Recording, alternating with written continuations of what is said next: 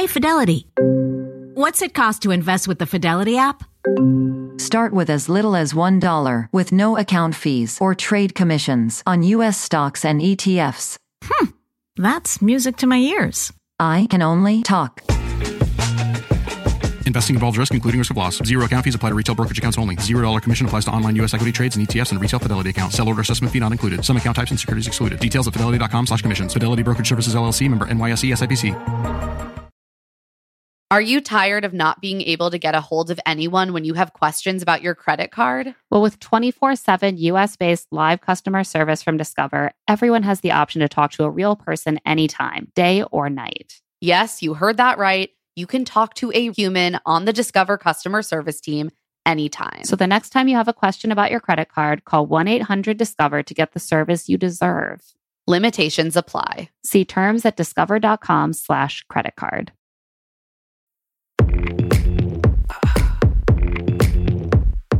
Thanks, I don't need help. Just watch me love myself. That's all I want. Got what I want. That's all I want. I'm not sorry. I'm Claire Fallon. And I'm Emma Gray. And this is Love to See It, an obsessively detailed recap podcast about reality dating shows like The Bachelor and other pop culture that makes us laugh, cry, and curse the patriarchy. We can't live with these shows and we can't live without them, but we can break down every juicy moment and unpack all the weird messages these shows send us about love, sex, and dating. Stop, drop, roll. Stop, drop, roll. Fire. Can you keep up?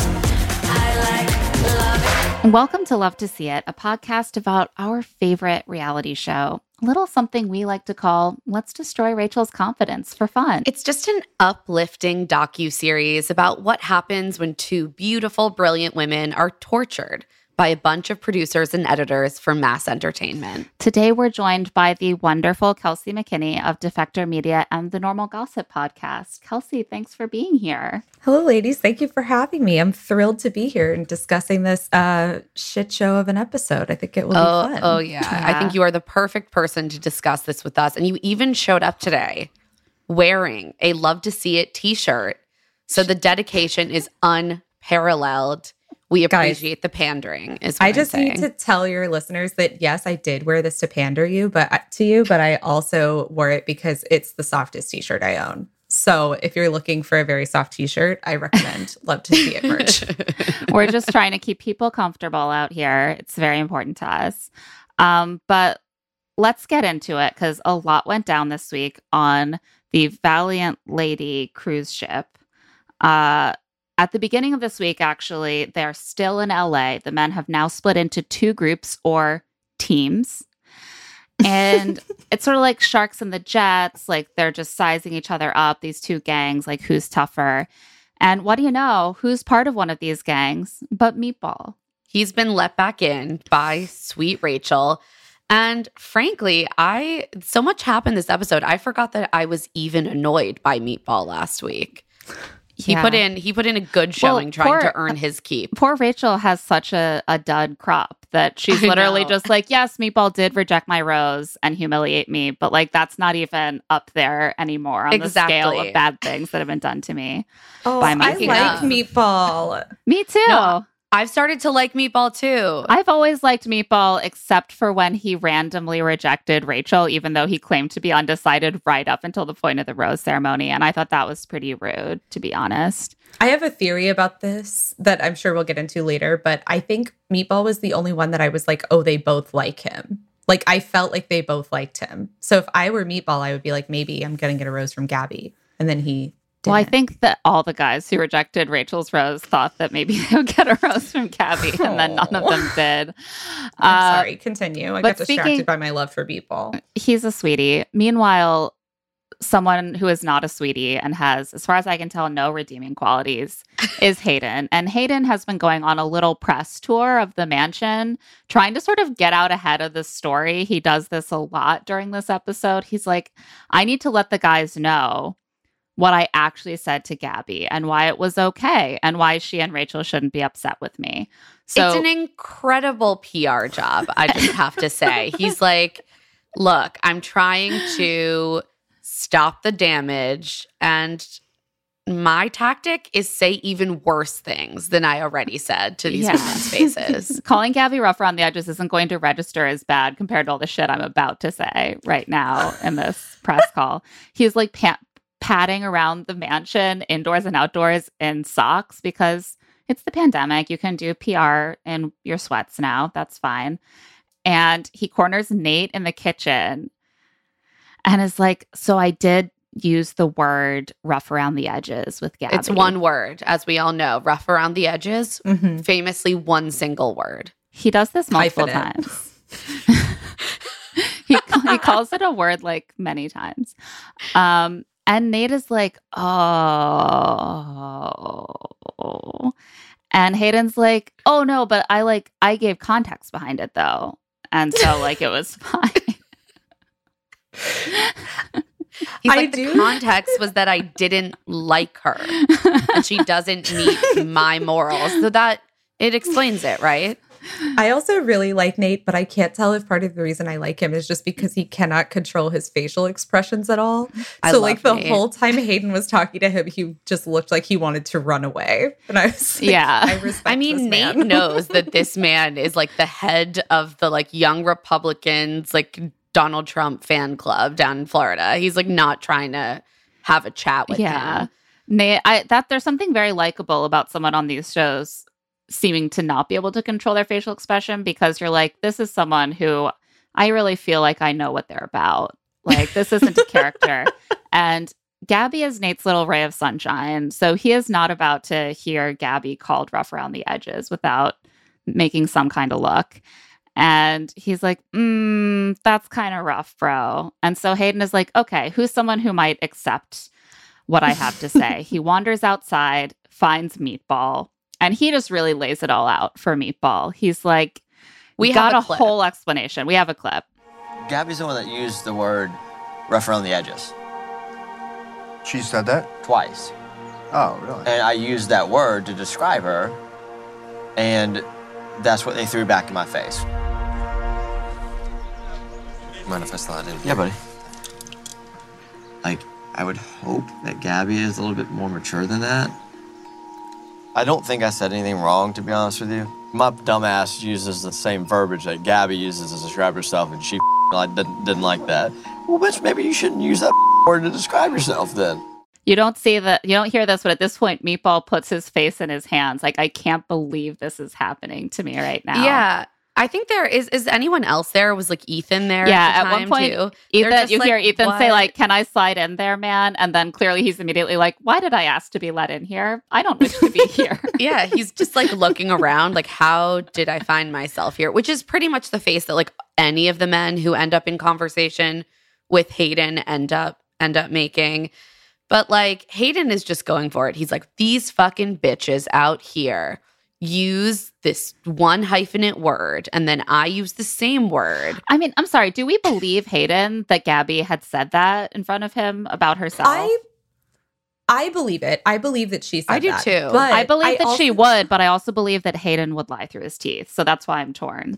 Well, I think that it's the same as like Gabby has a very particular sense of humor, which I think includes demeaning herself, right? So like Gabby is the type of girl to be like, wow, I look like a piece of garbage while she's wearing a dress that makes her look like an actual angel from heaven. And like the response to that is not to say, wow, yeah, you look like a piece of garbage. To very seriously sit her down and to be like, the thing is like, I don't want to say that you look like a piece of garbage, but I am looking for someone who aligns with my values of not looking like a piece of garbage. So I'm going to respectfully decline to pursue you. Right. She's like, oh, well, I did call myself a piece of garbage. Exactly. So. Hayden is talking about like context here. And I think the way that Gabby used this term, it's not one word, this phrase, likely was in a different context than the one Hayden would like to deploy it in. Yeah. But Hayden like also doesn't stop here. He's like, speaking of these bitches, my ex, much hotter than them, much better than them. Why would I settle for these women, neither of whom is actually trying to really date him seriously, I want to point out. Yeah. But he's like, I don't want to settle. Like, they don't hold a candle to my ex. I don't see how any other guy in here can be like, I'm fucking marrying these girls. Really excellent editing during this scene of the various men in the house yawning and napping. I loved this. I was like, I hope this is how they were acting during this little rant. But probably some creative license. Yeah, you really love to see the editors just having a really fun time. They're like, a little snip here, a little snip there. Hayden, keep talking. Keep hanging yourself by your own words. Meatball is just like gathering all of this intel, being like, I'm no dummy. I will deploy this when the time is right. And he does. I do think what he says is bad enough to bring it to them. We'll get to it. But like, I think that he's mean enough that like they should have been told. I think Meatball is 100% in the right in this entire thing, to be clear. And this information absolutely should be brought to the two of them because there is Hayden just sucks. Something so funny though about the way that he's like, I rejected Rachel at the rose ceremony and I really hurt her feelings. She let me come back. So now I'm like, I'm going to be Rachel's little watchdog, like as a thank you. Like, thanks, Rachel, for my rose. Hayden sucks. It's comedy to me. I love it. Jesse arrives in his quarter zip to tell us that Gabby and Rachel are already on their way to their first romantic travel location. They're on their way to France. Jesse really gives us some like husky voice, like romance here. They're going to France. And he's like, 2 of you will be leaving separately from the rest of the group so you can make it to your one-on-one dates in Paris with Gabby and Rachel. They have chosen for these dates Jason and Tino, respectively. What did you guys think? I thought this was like almost a funny choice because I think that Jason and Tino are like the same person in their 2 groups, right? It's like they're like the tall, generically handsome white guy in each person's group who's just like a good guy who's here for the right reasons and is tall and handsome. Yeah, I think they're like a matching set, and that is why they were chosen. They look good double dating. Yeah, I also think these 2 are going to go very far. Oh, like, yeah. Top two. Exactly. It's front runner date o'clock, as I wrote. Exactly. It's the correct week. It is time. It's Paris. You don't want to give your Paris date to just some guy who might. I also feel like producers were like, you. Maybe these women should be allowed to just have some easy fun for like a few hours before we torture them again. Yeah. I also think, I don't know that I fully buy that they actually get to choose who goes on every one-on-one date, but like, if I were given the option to choose someone to go to Paris with me, I want someone that is a guaranteed good time. Exactly. And like, Jason and Tino are both going to be really nice to you. They're going to like point at the Eiffel Tower and be like, wow, it's so nice. Like, not a drop of irony in either of these men's bodies. They're going to have a great time. I like it. I think it was a nice choice. Yeah. I agree. Romantic lead time for sure for this date.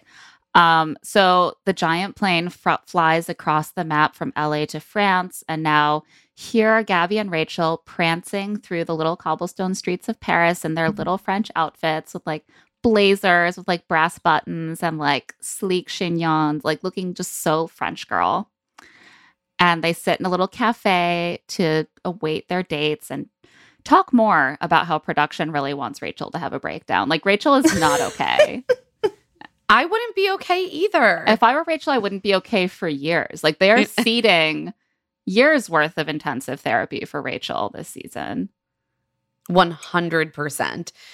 Gabby and Rachel are like having a little cafe date. And Rachel, yet again, is like, wow, I've just experienced my number 1 most humiliating moment of my life.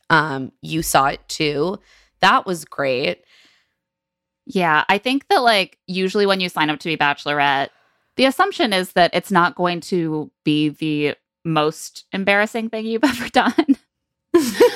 I don't think that's like it's not on the like little note card of features that you get when you're like signing up for the role. So Rachel didn't see this coming. And she talks just about how she's still feeling really insecure in the moment, that, you know, both of them are having their insecurities brought out by being compared to each other, and they're really struggling, although Gabby seems like she's doing okay right now. And I think we have a a little quote of one of the saddest, most portentous things that Rachel says. I have a huge fear that the men in my group might not even be interested in me and will want to switch over to pursue Gabby, or that they might feel like they are in the loser group. I hate this for Rachel so much. But also, she is a really emotionally intelligent person, and she's also someone who is aware of the way that the dynamics go. And like, she's clearly not totally wrong, because we see that Logan does feel empowered to kind of cast her aside for Gabby. And I understand why she would be afraid that the men in her group would sort of see like everyone seemingly congregating around Gabby and be like, oh, well, I've chosen like the losing horse or whatever. And it's fucked up. Yeah. Yeah, there is a real dynamic that she is pointing to, that men often just want the shiniest trophy, and that's part of dating in our society too. And I'm sure it goes the other way, that like you want the highest status mate, and so like you have two incredibly high status mates in front of you, but like, don't you want the highest status mate? Like, don't you sort of feel like you'll never really know like the highest level of mate you could have gotten unless you go for like the one that everyone's really jockeying for? It's very like, it's an element of the dating hierarchy, like sorting mechanism, that is inherent to the concept of The Bachelorette, because the idea is that she's already just at the top of it. But it's usually kind of disguised by the fact that no one else is there to be compared. The producers are also doing like what they always do, which is, what is your greatest fear? Let's emphasize it. Exactly. So for Gabby, it's like, I'll never be loved. For Rachel, I think it's more complicated. It seems like it has to do with this ex-boyfriend who broke up with her because she wouldn't become a stay-at-home mom. So it's like her fear is that the guys want her to be someone she's not.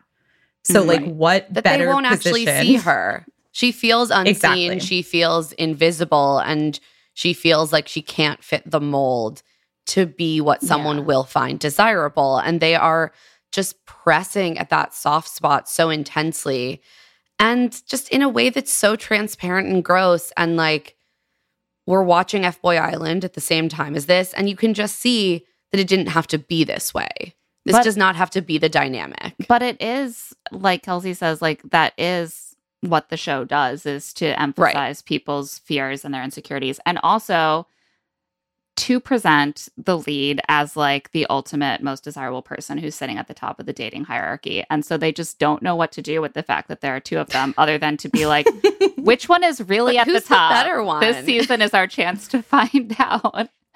Because that's like their whole like underlying concept. It's the thesis behind The Bachelor.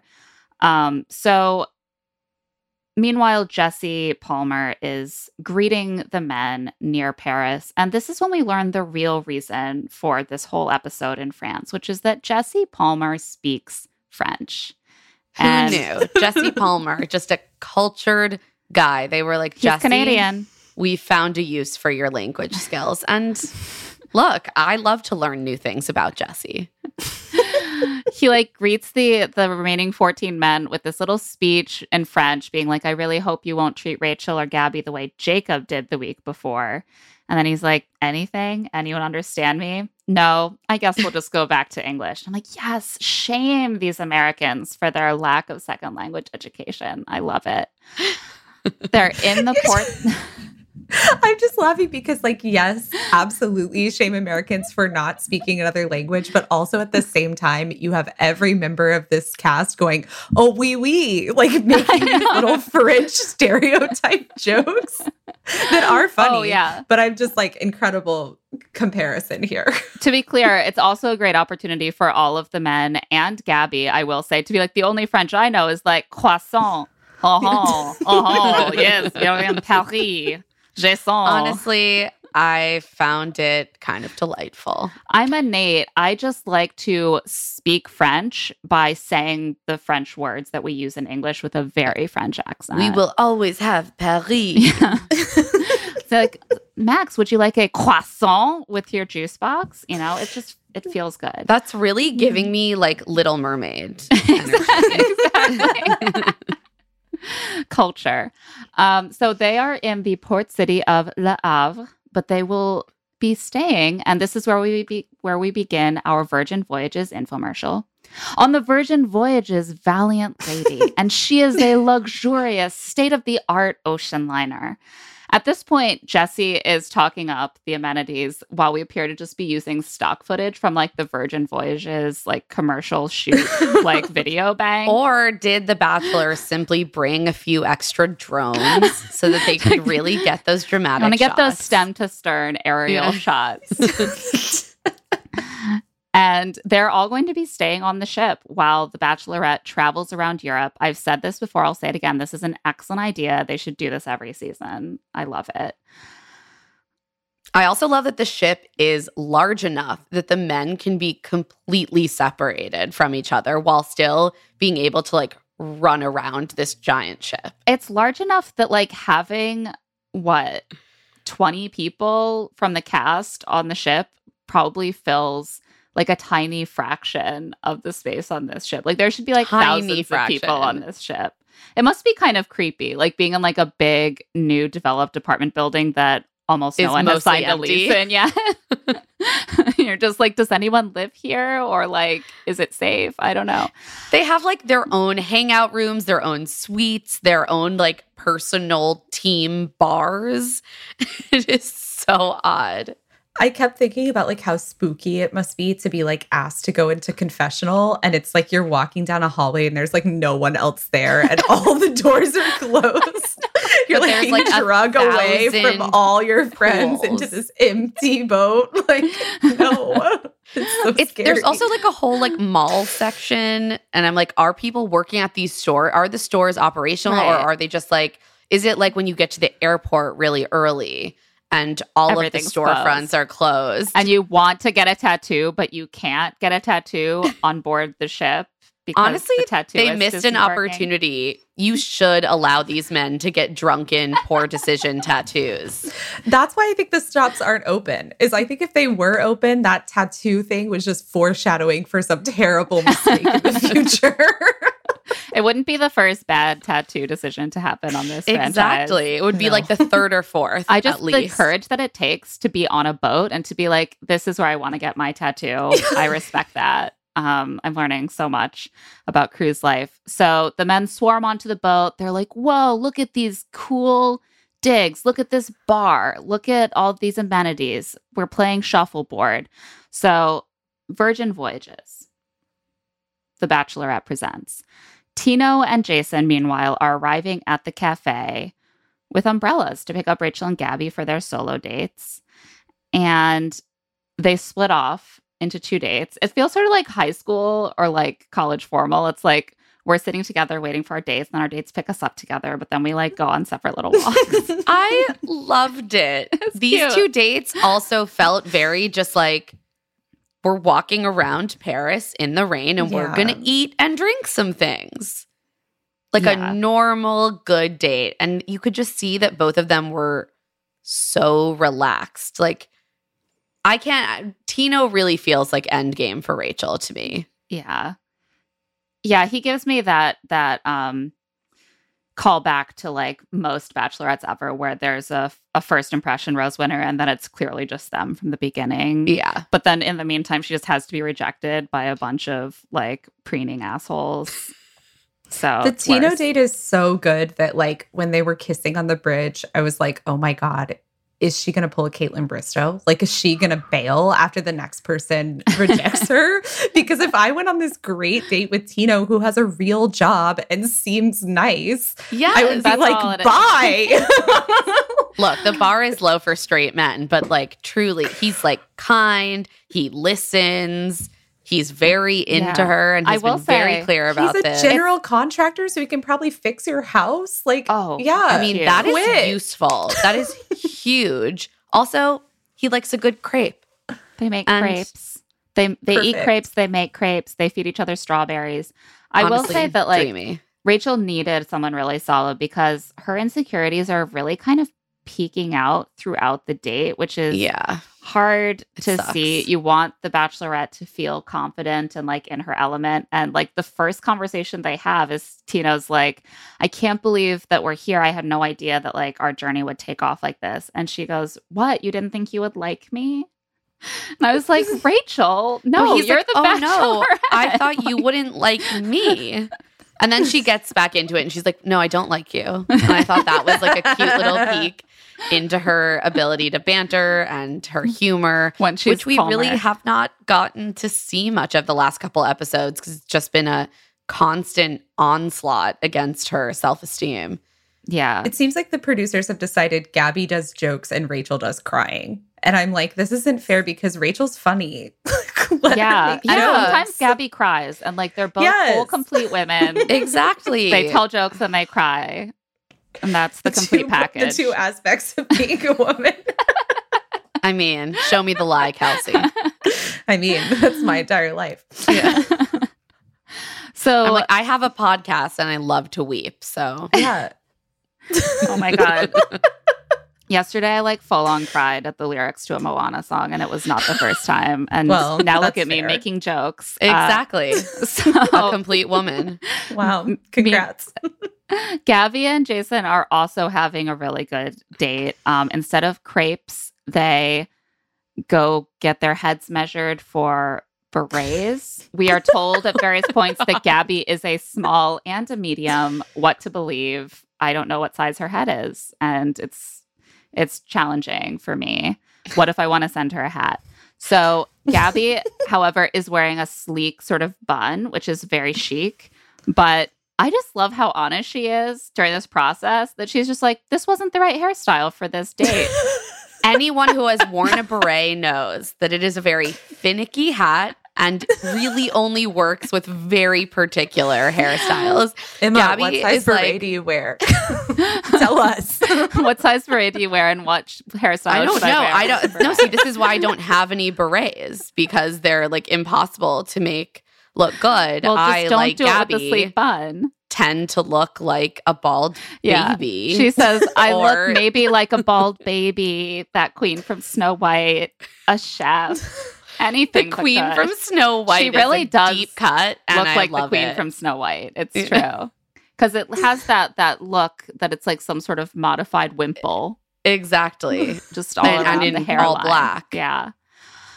But they're having a lot of fun, and throughout the date, Gabby is giving a sort of running patter about like Paris. She's doing a lot of jokes, and I have to say that Jason is not really working with her a whole lot. Like, she's doing a whole little monologue about, all I know how to say in French is like, oh, Jason. She's like, anyway, do you hate it here? And he's like, no, I like it here. Paris is great. And then she's like, yeah, the last time I was in Paris, I took a photo in front of the Eiffel Tower with a bunch of my friends, and we were all wearing matching Paris shirts. And he's like, oh, really? And she's like, yes. Yes. Sweet Jason is clearly so deeply uncomfortable in front of the cameras. I'm like, how did you get on this show? You don't seem like you want to be here, which he does admit that he had a mental breakdown recently being on camera. Oh, poor Jason. I was Also, really I getting wanna say shades that- of Lauren on Ari's season throughout. Like, you're just in a beautiful Aw. European city and you're just like, I don't know what to say. This is beautiful. I'm glad I'm here. Jason has come off of private on Instagram for this Yeah. momentous occasion. Oh. Yeah, he's ready. Wow. Finally ready to Big step day. into the spotlight. But Gabby knows this. She's like, Jason is a man of few words. That's why I'm drawn to him. I think we heard some criticism of Eric last episode as well for not being up to her level in the banter department on their date, that he wasn't really offering much.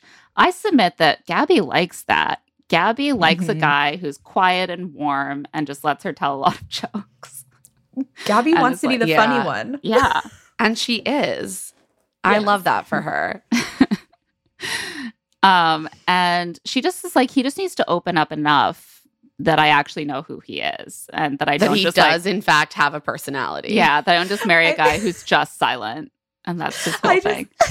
I love when Gabby says, I need him to open up. And then it turns out what she means is, tell me one thing about yourself. Like, I'm That's like, what it Gabby, always that's means what on it this means, show. Kelsey. Have you watched this show, Kelsey? I've watched so many It means seasons. one fun fact, and by fun fact, I mean one nod to your Trauma. childhood Yeah. trauma. One Reveal fun one trauma. get Yeah. one kiss. Yes. So they do have, before their night trauma date, a little wine tasting. They ride in a carousel, they make out, and they both wrap up their day dates feeling pretty good. On that note, we're going to take a quick break, and we'll be right back to talk about the later portion of their dates. Can you keep up? I love it. This show is sponsored by BetterHelp. Sometimes there will be something that is just like nagging at me, bothering me about something in my life. And I just swirl it around and around and around in my head and don't quite know how to address it. And something that can really help me sort that through and like take action is therapy. I completely agree. I've been really stressed lately because I've just been getting sick over and over again. And before I know it, I'm feeling a lot of emotions and I don't even connect where they're coming from with the actual origin. We all carry around these stressors, right? And when we keep them bottled up, it can start to affect us negatively. Therapy is a great safe space to get things off of your chest and figure out how to actually work through whatever's weighing you down. If you're thinking of starting therapy, give BetterHelp a try. It's entirely online, designed to be convenient, flexible, and suited to your schedule. Just fill out a brief questionnaire to get matched with a licensed therapist and switch therapists anytime for no additional charge. Get it off your chest with BetterHelp. Visit betterhelp.com/love-to-see-it today to get 10% off your first month. That's BetterHelp, HELP.com/love-to-see-it. Okay, so you got engaged. Congrats. Now you may be wondering what comes next. If you're planning a wedding, the first thing you need to know about is Zola. With Zola, you can plan your entire wedding in one convenient place. From the day you get engaged and search for the venue to the day you send out your save the dates, make your registry, and even taste your cake. Zola has literally everything you need to make the whole process super easy and actually even enjoyable. There's even a 5-star app that helps you plan on the go or, from your couch, which is certainly how, if I was planning a wedding, I would definitely want to do it as loungily as possible. So important. I also just know myself. I know that planning any kind of event, like even a birthday party, can get very stressful. And so it's been really cool to see friends use Zola. It really seems to make everything a lot less stressful. And as a frequent wedding attender, I love to be able to hop on that Zola registry and just purchase a gift. Easy peasy. I know I've done it. I won't forget. Thank you, Zola. Yeah, everything's all in the same place. It's perfect. Start planning at Zola.com. That's ZOLA.com. Anyone who's been listening to this podcast for a while, or even not that long, knows that we love Article. I mean, honestly, I'm looking around my home right now. Coffee tables from Article. That lovely chair out on my deck. Article. Our big console. Article. My bed frame. Article. This is an Article household. It is. And it was an inspiration to me. We finally got our first Article piece of furniture recently, our new couch. And my husband and I are both constantly just like, how did we live before this couch? This is such an improvement over what we had before. It's so comfortable. It just seems to get more comfortable every day. I mean, it's the couch you dream of. And the reason that we have both been able to find ideal furniture on Article is because Article believes in delightful design for every home. And thanks to their online-only model, they have some really delightful prices, too. Their curated assortment of mid-century modern, coastal, industrial, Scandi, and boho designs makes furniture shopping simple. And their team of designers are all about finding that perfect balance between style, quality, and price, because we all want the best of all of those three things united in one piece of furniture, right? Plus, they're dedicated to thoughtful craftsmanship that stands the test of time and, looks good doing it. Article is offering our listeners $50 off your first purchase of $100 or more. To claim, visit article.com/LTSI, and the discount will be automatically applied at checkout. That's article.com/LTSI for $50 off your first purchase of $100 or more. And And we are back. And I just want to say this might be my favorite part of the episode because the couples can reconvene at a cafe. And it's clear that Gabby and Rachel are like fully wasted. Like their eyeliner is starting to and mascara is starting to like migrate down their cheeks. It's also raining. It's raining. Yes, but I recognize their looks. I say this with love. I was like, I have been that girl who's like hanging out with her friend at the bar after a few hours. And you just can tell like this look isn't fresh. And it means you've been having a good time. I think we actually have a little bit of a clip. Do you have to go to the bathroom? Yeah. Okay. Okay, goodbye. Okay. Please move. Sorry. Okay. Oh my God. Tell me. How was it? No, you go. In love. They're having so much fun. I did not pick up on them being drunk when I watched it, but like listening to the audio, I'm like, oh yeah, of course. Yeah, they're super drunk. They're just like, haha, oh, it was good. I'm in love. Oh, it was good for you. I do you love have to go to the bathroom? I do. I mean, the back half of both of their dates was just drinking wine and making out, so they better be feeling good. I mean, that do you have to go to the bathroom thing was such a tell, because if you're feeling really composed and like, I have to impress my date, you might be like, Gabby, will you come with me to the powder room or something like really like sort of like cute? And so she's like, Gabby, do you have to pee? I had to pee. What about you? They also literally did not even make an attempt to pretend they were actually going to the bathroom. They just like walked right in, the bar. Stood at the bar directly behind the men, and were like, "Oh my God, I'm in love." They could have been like, "Let's go get another round." Like, Rachel was just like, "Whatever, let's go to the bathroom." All right, here we go. So outside, the guys are also talking about their dates, and the women just start sort of looking at them fondly through the window, like, oh, look at our boyfriends getting along. Like, we're going to be able to do such fun couple trips. And like, let's plan another double date right now. Like the boys are getting along. I love this moment. And this is the value of having the two bachelorettes. Like, we want to see more clips of them just having random fun together because it's so delightful. Yeah. Instead, we're getting less of that because they're like, we have to create some separation so that my men don't keep telling me that my friend is hotter than me. And that's not fun. And with this, it's time for dinner dates. And they are separated again for dinner. Rachel and Tina will be eating in a cathedral. So is this normal on? Like, I feel like, didn't we see Clayton go to a church, but only when he had really misbehaved? Yeah. It's usually a punishment. I feel like on Caitlyn's season, they maybe did the funeral date there.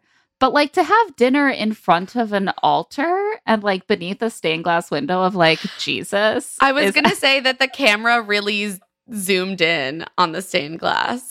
This is a classic American. What's French? I don't know. Notre Dame. Can we put them there? No, we're not allowed. Okay. Is there another cathedral? Does it have stained glass? That's fine. Yep, sure.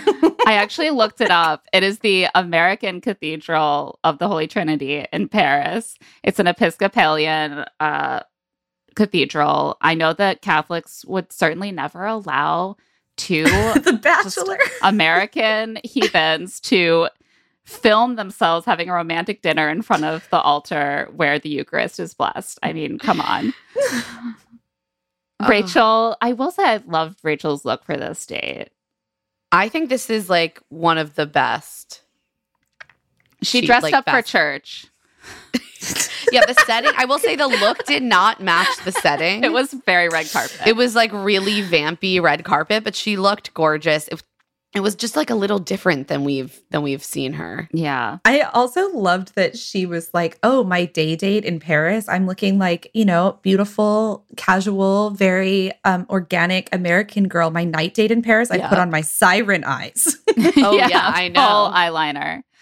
Usually I think that full around the eye, dark eyeliner is too much, but she was really rocking it for me. And so they sit safely in the warm embrace of the Lord, and they open up to each other a little bit. Rachel confides in Tina about how hard it's been to go through so much rejection, and then reveals that her last boyfriend thought he was impressed by her career and then came to resent it and thought she would cheat on him, and that, God forbid, he might occasionally have to solo parent for a day or two while she's working. I mean, that's the woman's job. Right. So. Alone with the kids. Like, what do I even do? Yeah, who do you think I am? Their father? Poor Rachel. So she asks if he wants a family, and he says yes. And then he's like, is that a deal breaker? And she's like, no, I famously also want a family. I was on a show about it. And so everything's good. And they're aligned. They both want kids. And for her not to have to do all of the child raising. I truly love that for her. It's wonderful. I also love that his response when she was like, I don't know, would you be willing to do, 1/8 of the parenting work if we have kids? He was like, yeah, that seems reasonable. I like how he talked about the fact that he grew up in with two working parents who were partners, who split that labor. He was like, my dad worked long hours, but he would just get up early and pack our lunches. Yeah. And like, I've seen it work with two parents who are engaged with their own careers. And he talks about how one of the things he likes about so much is that she's so dedicated to her career. And she just really needed someone to show up for her and be nice to her. And I was just like so relieved. Yeah, she's like, I really like you. Thank you so much for being you, being here, not sucking. And he's like, well, I just wouldn't keep accepting roses from you if I wasn't ready to go to war for it, which was... I was like, did we need to? You were going so strong, and then there's... I don't know if he knew how to injected. I don't think he knew how to end that sentence, to be honest. And he was just like... Here's a phrase. Or as Hayden would call it, a word. Like, go to war for it. It's like, what was I talking about? Like, stupid Tino. No, he's very sweet. They make out. She gives him the rose. And she's like, I think I'm definitely going to fall in love with Tino. And like, Rachel, we see it too. You are definitely going to fall in love with Tino. It's going to happen. Gabby and Jason are going to be having their dinner in a more normal bachelorette date setting, which is like a sort of echoey, dimly lit space that is decorated like a cheap boutique hotel. And it's like, what is this space? Is it a restaurant? Is it a hotel lobby? It doesn't matter. And on the way, Gabby continues her patter and like continues to just say the things that people need to say to make me feel understood. She's like, European showers can be so tricky to figure out. They sometimes stop at 38 Celsius. And I'm like, hotter. I'm like, Gabby, yes. Showers Thank you hot for enough. Articulating the trials of a European vacation. I appreciate it. She's also wearing like an all white, very elegant outfit with like a fur trim. A lot of fur on this Kate said it must be freezing. I don't know. Paris is not that warm typically. And they're filming this in like March. April. Yeah, it's got to be a little chilly. So she feels that she and Jason are more similar than they seem, and she's hoping to find out that one fact about him that will give them a solid foundation to build on. So they sit down to eat, and she's like, so you're pretty reserved. And he's like, yes, that's true. And this is when he reveals that he was so overwhelmed by being in the mansion with the guys that he couldn't eat or sleep for 3 days and had a breakdown, which I'm like, wait, what? Like, that seems like a pretty big thing that happened with one of our main players here that was not depicted whatsoever. You think production wants to show a man like literally starving and like shaking with a panic attack? I do.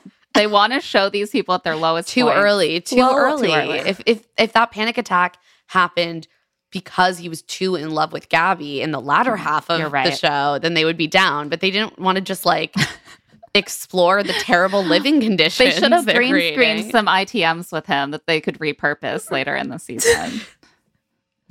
They might have. They want him to have a breakdown, right? So it's like they're not feeding him and he's not sleeping. That is like classic reality show fare. And then he has a breakdown, but he probably did it really quietly based on this guy and everything we know about him. He probably just lied in his bed in the ball. He was like, I maybe want to leave filming this show. And they were like, no, damn it. That wasn't That wasn't what we wanted. Okay, we're sending you right to Paris. You get to take a solo flight.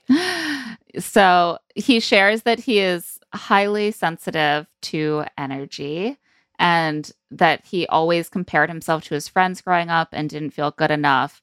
So he would try to prove himself with tennis and then grew to hate tennis. And so he quit. And that's why it's hard to open up. I feel that we're missing pieces of this story and that also Jason was panicked and could not quite express himself.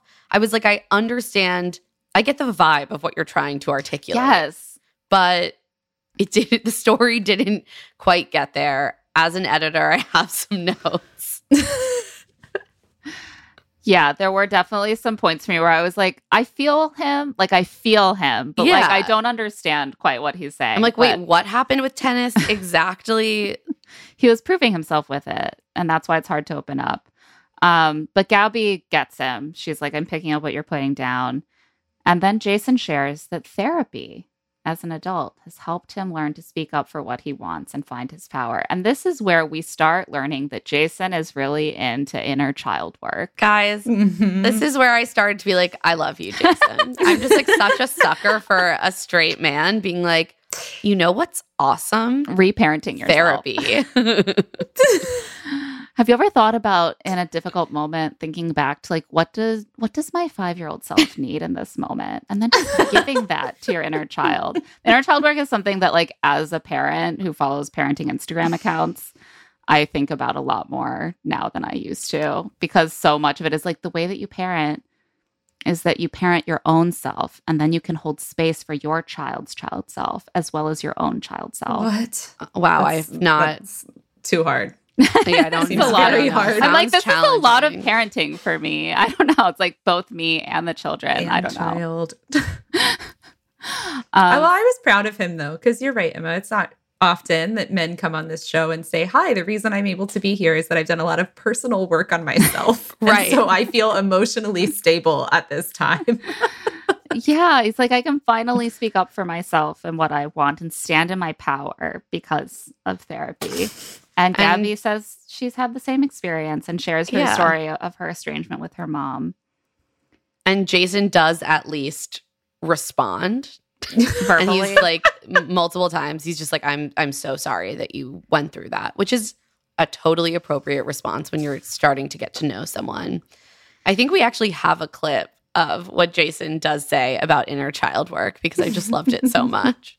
Have you ever heard of like inner child work? Yeah, like to reparent yourself instead. Yeah, exactly. Mm-hmm. Yeah. It's changed my life. It's really rare to meet a man who appreciates therapy. Yeah, because I feel like you understand. So like when Hayden was like, you're rough around the edges, so I was like, to you, yeah, I am. Because you're a ass bitch. Yeah. Love to hear Gabby calling Hayden a punk ass bitch. Funny. It's just what I crave. Also, I love, because so often when there's a moment like this on the show, the guy will then be like, well, Hayden's a good guy. You know, like he's my friend. Hayden and I are actually going in together on a timeshare after this ends because we've grown such a bond. And instead he's just like, yeah, he doesn't deserve your time or vulnerability. Like, so. And Jason knows what's up. He's like, Hayden is just projecting his issues onto you. That's what's happening. Let's move on. Let's not get caught up in this.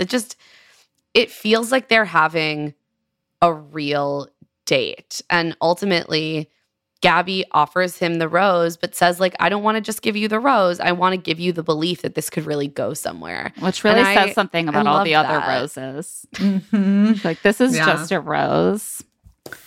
Let's not go crazy. She gives a rose to Spencer later, and I'm like, that may be just a rose. Yeah. It does also feel like a good like second date, right? Like they get into it, but not so into it that I'm like, this is awkward and uncomfortable. Like they both kind of skim the level of trauma. Exactly. It's not such a crazy level of like unearned intimacy that makes you feel like, oh, they're just going to trauma bond and this relationship stands no chance of actually having a healthy like infrastructure. Starting to peel back those onion layers. Pry open that oyster. I don't think you're supposed to pry open oysters. So I can't take know that the one answer back. to that. This just continues my thesis that men should just all be 30 or older. Or go to therapy. Just in general. Well, they're more likely to have been to therapy if they're 30. It's a little heuristic. By the way, have we talked about the deranged new casting promos this No, season? but I'm obsessed with them. No. Jesse is having the time of his life. They were like, Chris Harrison, tired. Jesse's little jokes, wired. This week we get, your boyfriend lives in a van down by the river? You can do better. Apply to be on The Bachelor.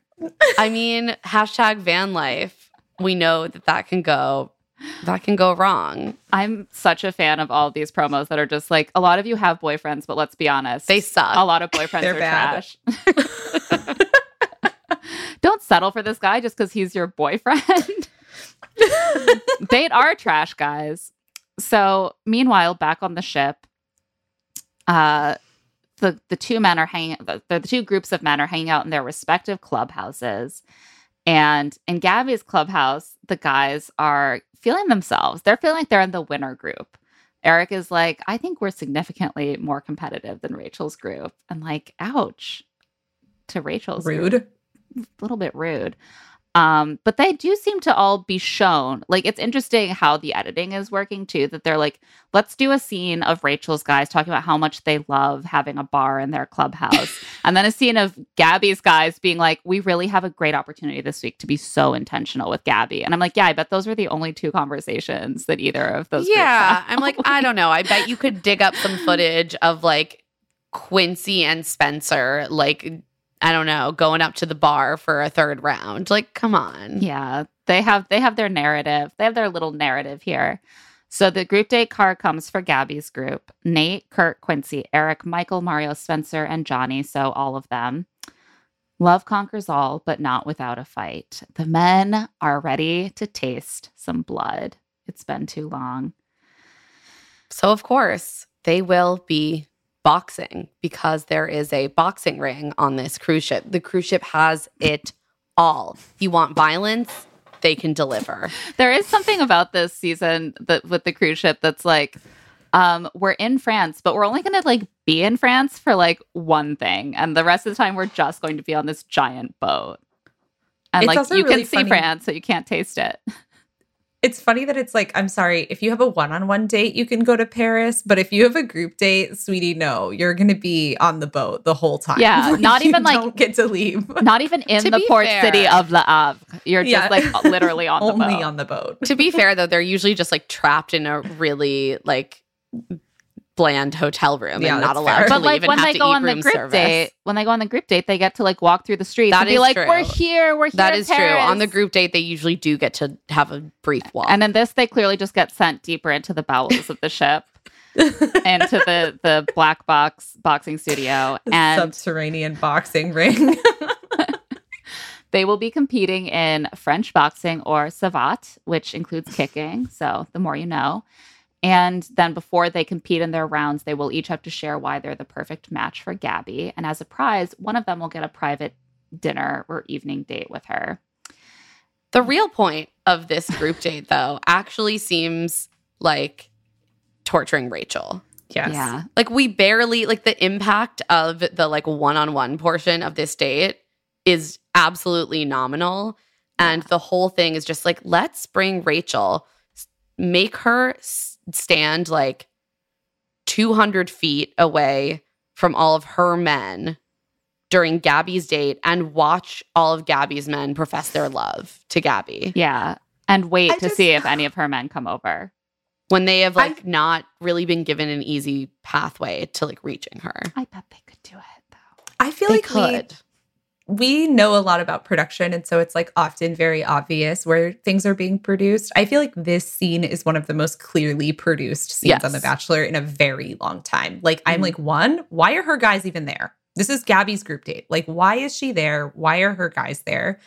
Two, it's like hard to even feel like the lies she's being fed by the producers of like, why aren't they coming over here to see you, are real when they're so far away. I'm like, it does seem hard for them to walk up onto this stage to be with you. Like, you And could also also go over there. A lot of these guys are, like, rule followers. Like, we see this a lot Yes. on these shows where it's like, you're constantly being told, oh, you can approach the lead. No, you can't. You usually have to like be told, yeah, now's time for your one-on-one time.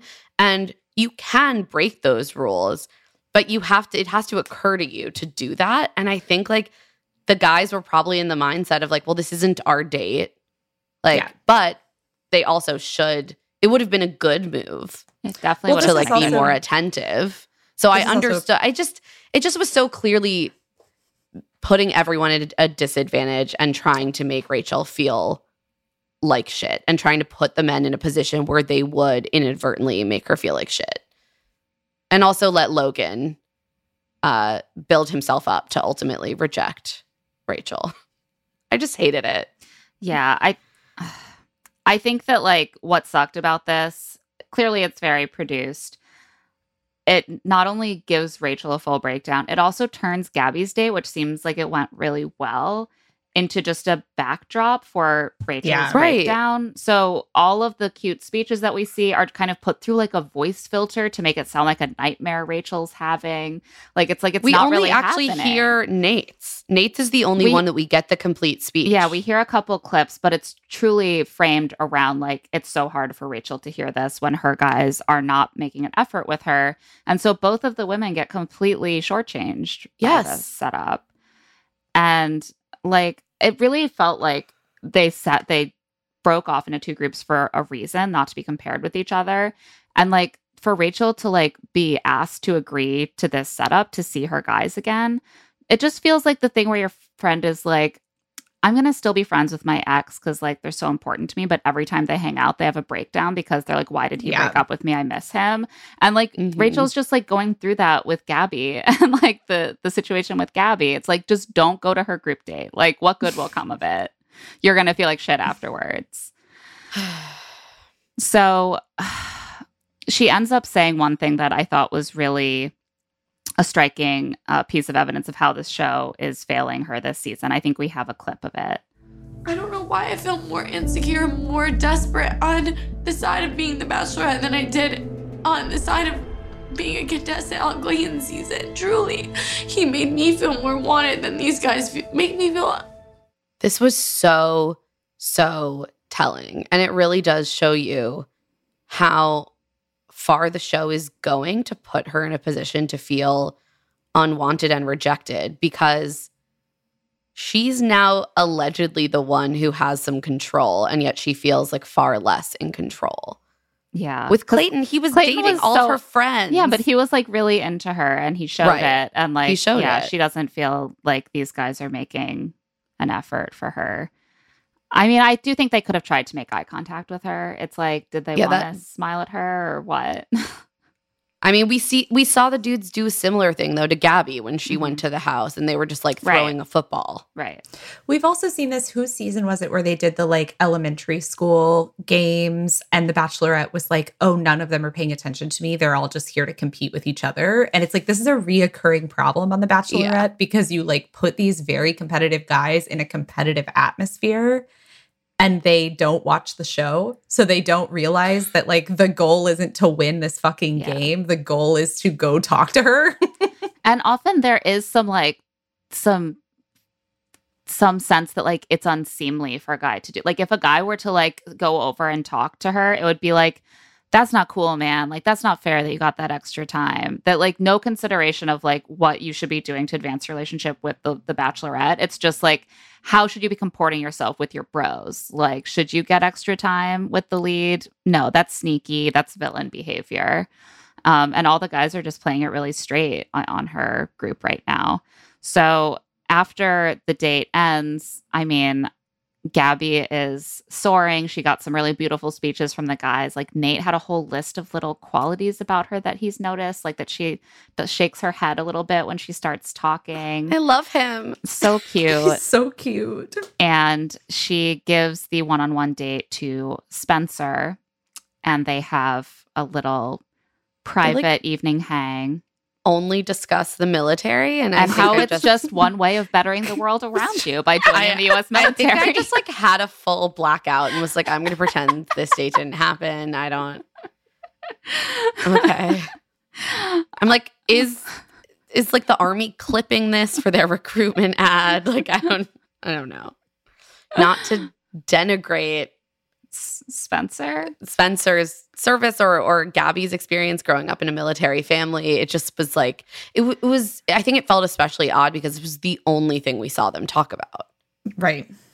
Yeah. Because we were too busy with Rachel's breakdown to learn anything else besides this man was in the military. Right. So they really vibe. They end up making out. Gabby's feeling great. Meanwhile, Rachel is crying and being like, every day is the worst day of my life here. I can't go on. And the guys are just like, those boxing matches were really dope. Just loved watching those boxing matches. But when are we going to get to see Rachel again? We haven't seen her for like a week. Except for today, I guess. As one of them finally points out. We did see her at the boxing match, but like that obviously didn't count. So Rachel bursts in, stone-faced, tear-stained, and gives a full emotional speech about how upset she is. And she's like, I think I went through a lot at the last rose ceremony. I was really looking forward to the next time I saw you guys. You did accept my rose. You did tell me you wanted to be here, but you really made me feel hurt and unseen. I was trying so hard to make eye contact with someone. No one was looking at me. No one came over. Every chance you get to have a little moment could have meant a lot to me tonight. And she tells them that she was really hurt and she was crying and just like, reminder, this is what you're here for. And then she just turns and walks out. And the men are just stunned. It was just rough. It was rough. And it was one of those things where you could tell like they have been very disconnected from what she's been experiencing on the larger setting. And like, they didn't register that anything was wrong. Yeah. I don't know. It was just shitty all around. They looked so stunned. Like when she came in crying that I'm like, I just feel like they must have been told that they couldn't go talk to her, right? Like they must have really felt like they weren't allowed to because like they looked stunned that she came in and was like, why didn't any of you talk to me? Yeah. And I'm like, oh. Yeah, the producers are just like rubbing their hands together, and they're just we did it. But I do think that there is like a way that they can set up these dates to create like a little romantic obstacle course. That's just like the guy who really will fight for you will find a way to make a special moment with you right now. Oh, none of them did. Well, guess they hate you. Guess they hate you. You suck. So before we head into our next ad break, Kelsey, unfortunately, has to leave a little early today. Tragic. But Kelsey, before you go, we want to hear your thoughts on Hayden because I know you have a theory. Okay. So yes, I hate Hayden. Like deep in my body, I hate him. Correct and answer. That is the only correct answer to his existence. But I like, we use the word gaslighting to mean a lot of things in general. When he starts talking about like, no, I didn't, that is just like the definition of gaslighting, which I'm sure that both of you will get into. But the other thing I want to talk about is the fucking dog book because it makes me so mad. And there's like a theory there's a whole theory in screenwriting. I'm not a screenwriter, but there's a theory by Blake Snyder that is when you introduce a hero into a story, you have to have them do something that people recognize as universally good in order to make them likable, right? So it's called the save the cat theory, right? Mm-hmm. So like our hero saves a cat. Now it doesn't matter if he does something bad because we all believe he's a good person. And the dog book just feels like, I think this man might be a sociopath because like the dog book to me feels like an intentional manipulation of that, right? Of like, look what a good guy I am. I left my dying dog, which like anyone who loved their dying dog would not leave for the Bachelorette. Especially when he clearly like will keep being like, these women aren't as good as my ex. So go back to your dying dog already. Go home to your dog. 2, it's like clear that he's trying to be like, look what a good guy I am. Not like, let me share my dog with you, but like, look how I am good. See me. See that I'm good, which is all a farce in order to manipulate you. And I hate that. Please do not use dogs for your own evil schemes. It's rude. I appreciate that you're saying this as a dog person, Kelsey, because as someone who has a cat, I was like, am I just not being sympathetic enough to his dog story? Okay. No, I am sympathetic to the dog. Yeah. If my dog was dying, my perfect angel dog that I love, no way in hell would I be going on The Bachelorette. Oh, a chance to find love? No. My dog is dying. Like, I'm staying here. So, and I'm like, you took that duck? That's the dog's duck. You took That really upset me, actually. That really upset me too. I was like, how dare you? You left your dog that's dying and you took her duck? Like, this is... No, absolutely not. He was I'm like, this either is you my made up dog's this duck dog. that came to radiation with the dog every day. And I'm like, okay, so the dog loves the duck. And now you the dog now doesn't at home have the without duck you and or the duck. You were Rambo like, doesn't have the duck or his owner now. I'm very upset. Also, you have a whole book of pictures. Show her a picture of Rambo with the duck and be like, I took his little like foot, but the rest of the duck is at home with my dog who I love because it's his best friend, instead of being like, here is my dog's disgusting duck that I have pulled out of my bag and which I stole from him. No. I hate it. Truly a very revealing choice to take the entire cancer duck away from his dog and just fling it out on the table in front of Rachel. Like, and a you side can of tell beef. that it's like not convincing because Rachel just like looks uncomfortable the whole time, right? Yeah, And in the she knows past what's when happening. Yeah.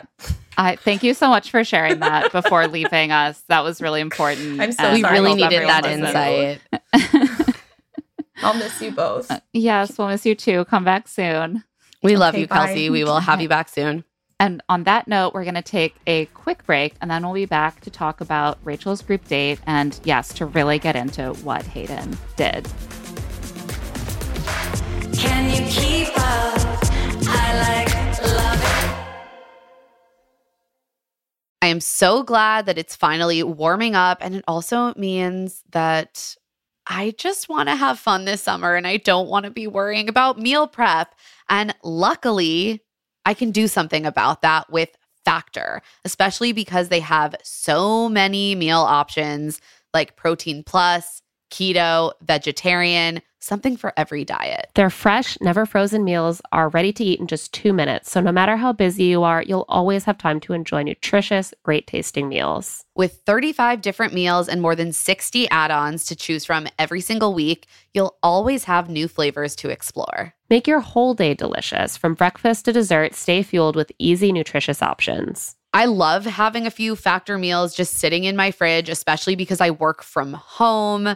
It's so nice to finish up a taping and not have to figure out what to cook myself. Just look in my fridge and be like, oh, in 2 minutes, I can be eating mushroom chicken thighs and wild rice, or tomato basil chicken risotto, or Santa Fe style green chili beef skillet. And they always have a nice like vegetable side. It feels well balanced. I feel full after, and it's not a headache at all. Head to factormeals.com/LTSI50 and use code LTSI50 to get 50% off your first box plus 20% off your next month. That's code LTSI50 at factormeals.com/LTSI50 to get 50% off your first box plus 20% off your next month while your subscription is active. The weather's getting warmer, so it's time to say goodbye to jackets and sweaters and hello to shorts and tees. Oh, I'm so happy the weather is finally turning.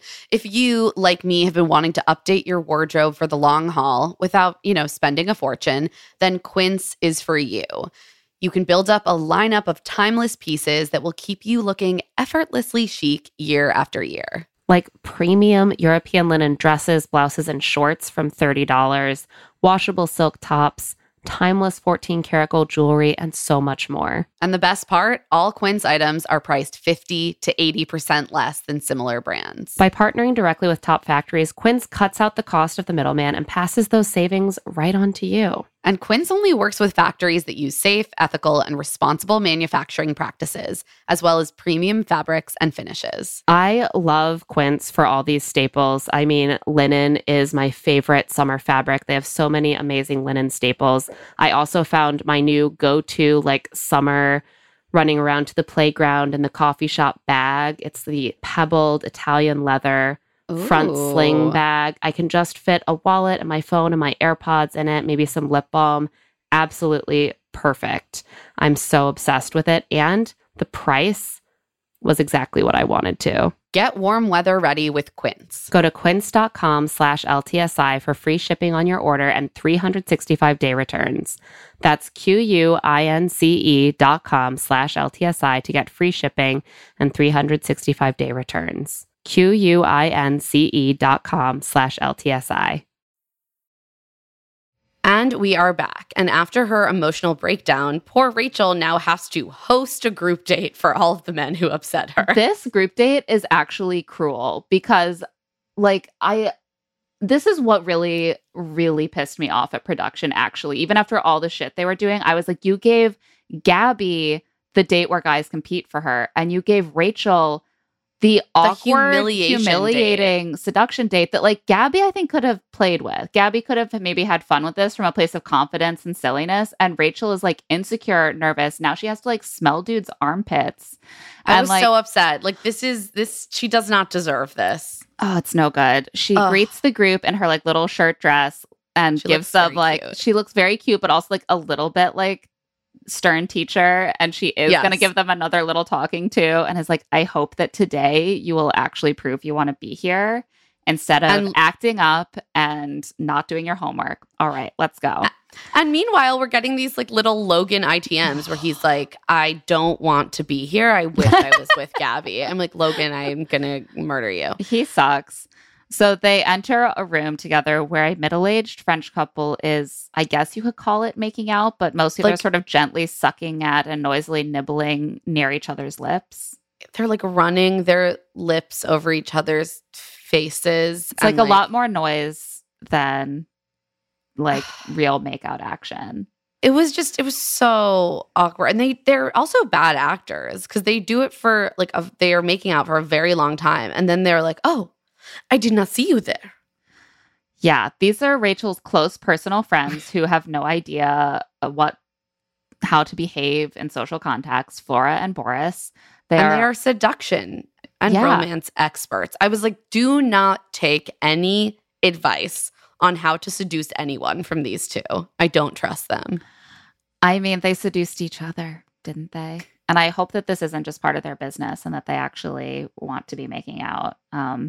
So the first task that they set these gentlemen is to flirt with Rachel. So Rachel has to stand in the middle of this room, like on a throw carpet, and wait for the men to approach her and flirt with her, which I do think that Flora and Boris did not set these men up for success because they were like, flirtation is not verbal. It's body language. And I'm like, well, it's also verbal. You can definitely probably need to flirt with a little bit of verbal I think input. They really would have done better if it was verbal. Yeah, because they're just like, how do I flirt with Rachel non-verbally? And they mostly go with just grabbing her and trying to kiss or dance with her. Poor Zach just ends up, like, fully putting Rachel in a headlock, and she's like, I can't breathe. Like, he just panics. He's like, I really have to do a great job. And he steps up to her and he takes her hand and he's like, what if I went behind her and I just wrapped my arms around her neck real quick? And she's like, no, I need to breathe. I don't like to be choked. Cut to Zach's new Chiron, the Le Havre Strangler, which I appreciated, actually. That's one mark in production's column, and there are many in their loss column. That's the editor. Yeah, the editor is having some fun. Yeah, exactly. Jordan, this was a low for me. Jordan kisses her hand and then panics and whispers, "Kiss me," and she whispers, "No." That was a high for me. Rachel saying no. That was a high. I mean, I don't think they were set up for success with the nonverbal thing, but, like, ordering women to kiss you is not a flirtation. It is a cover up for the fact that you don't know how to seduce them. You're just like, please fix this for me by kissing me so that it seems like I successful flirted with you. She's like, but you didn't. Bad. I don't want to kiss you. This maybe seals Jordan's fate for the week.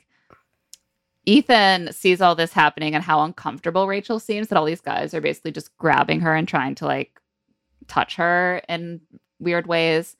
So he decides to go the comedy route by, like, attempted comedy route. He sort of, like, crawls up to her and sniffs around her feet, like what Meatball terms a sex panther, but it looks more just like maybe a friendly doggy or something. or a friendly doggy like trying to do like upskirt photos or something.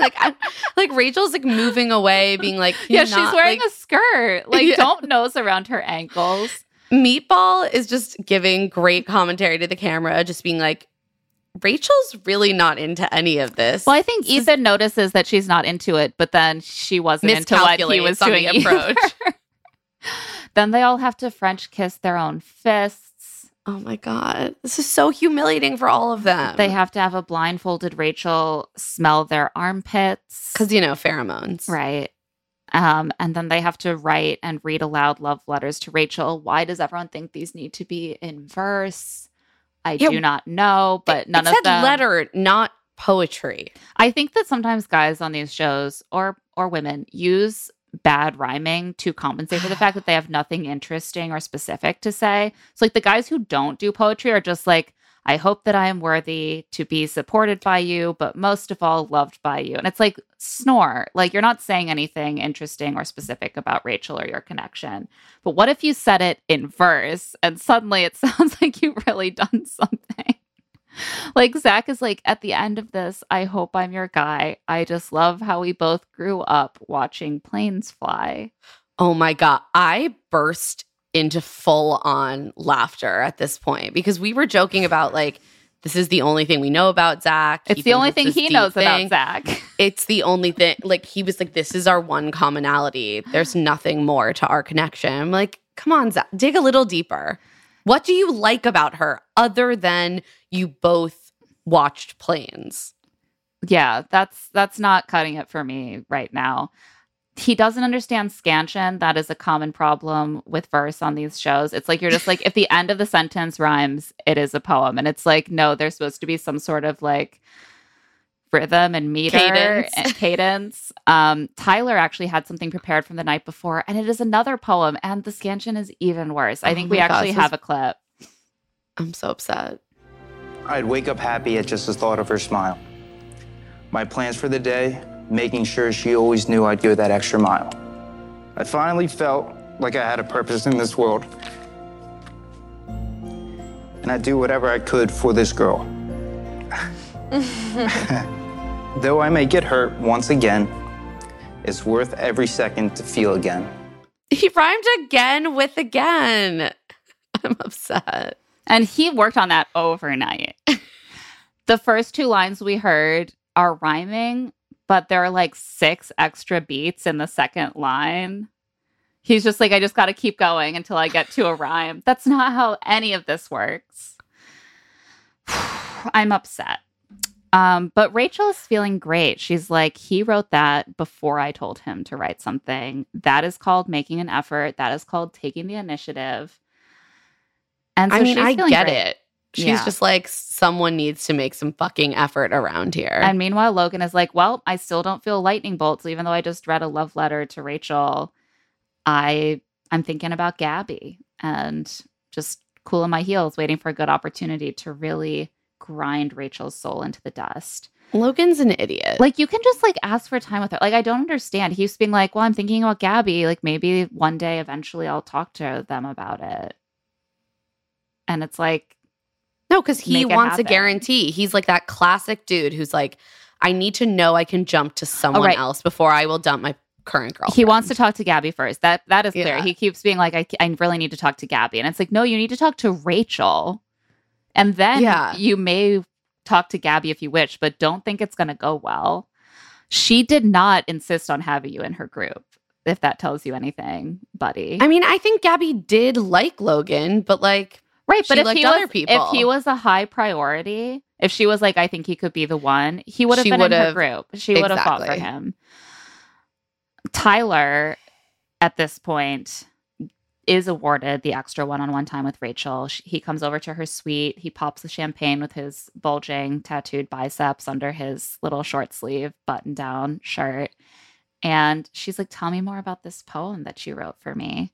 And I think this was her way of asking about the time that he was hurt before, because he shares that he had a very serious relationship. Isn't he like 25? He's 25. Okay. That's all I could think about during this.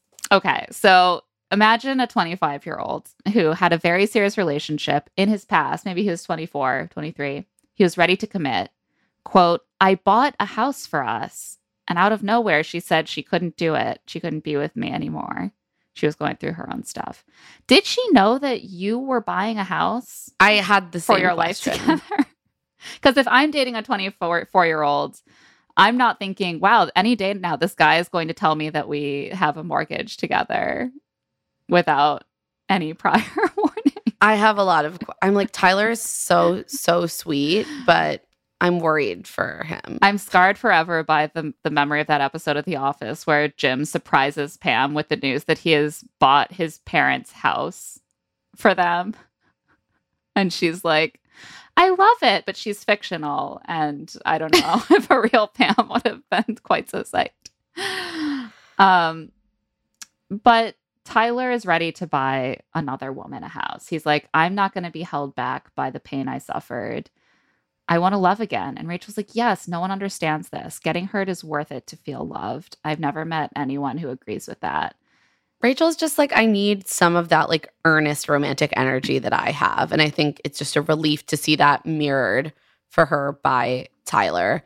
He also says that like he loves that she's career oriented, that she's a pilot, and that he basically says he'd be happy to pick up the domestic labor, you know. Yeah, I think what he says is, I'd be happy to cook and clean for my wifey. I think I blacked out. You wanted to gloss over that, but I'm not letting that happen. Yeah, exactly. It was too painful. But I again, the bar is so low for straight men, but I was like, I am glad that he like preemptively was like, hey, to be clear, you don't need to be the one who is like doing all of the domestic labor. Like you might be gone for a week. Like I can do that. I am a capable person and your partner. Yeah. Not to be super like essentialist about this, but I do think that there might be a reason that men who are here for Gabby, who here for Rachel, who are going for Rachel, don't have quite that like alpha competitive drive and don't radiate that sort of like, I'm the top dog, like going head to head sort of energy. And it's because Rachel is an alpha. She's a top dog. She's a pilot. And they know that she needs a partner who is going to be comfortable taking a little bit of a back seat, picking things up at home. And like a lot of the guys in her group are like, yeah, I'm happy to take care of our kids while you're on the road or in the air, I suppose. I'm happy to like cook and take care of the house. Those are wonderful qualities. It's just not what we're used to seeing in like a group of men who are being presented as like the most desirable and like the ultimate like vision of masculinity. Yeah. Right.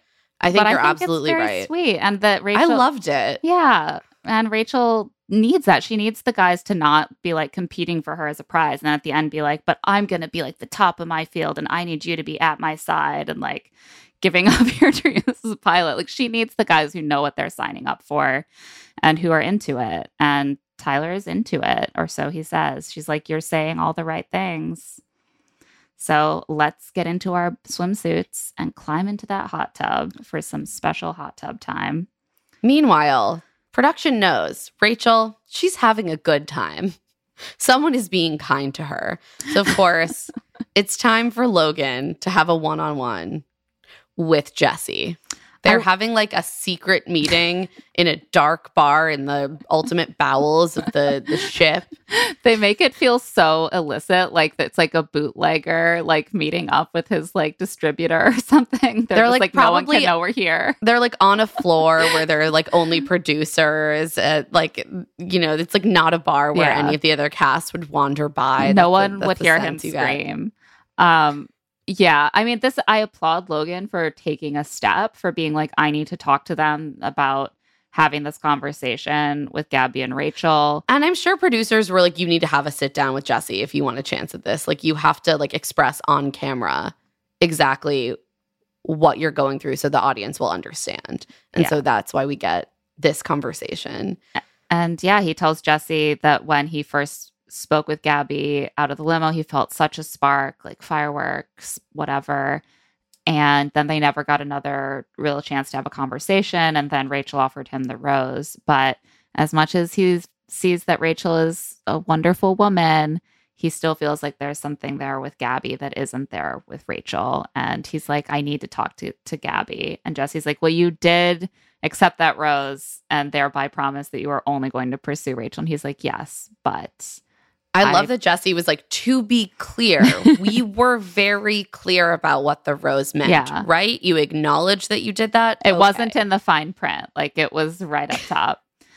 Also, I do think that Logan genuinely liked Gabby at the beginning, but this was a guy who wanted to just like be able to leave all his options open for as long as possible. Because he's the one who he went in for a kiss with Rachel like right away. He was being very forward with the fact that he liked Rachel. So if he was like, I don't feel sparks with Rachel, I really feel sparks with Gabby, then he should have tried harder to prioritize his relationship with Gabby, but he didn't. Logan is like the classic guy who got fucked by how quickly they divided the groups. Like, he thought that things were going to He thought he had more time. Yeah.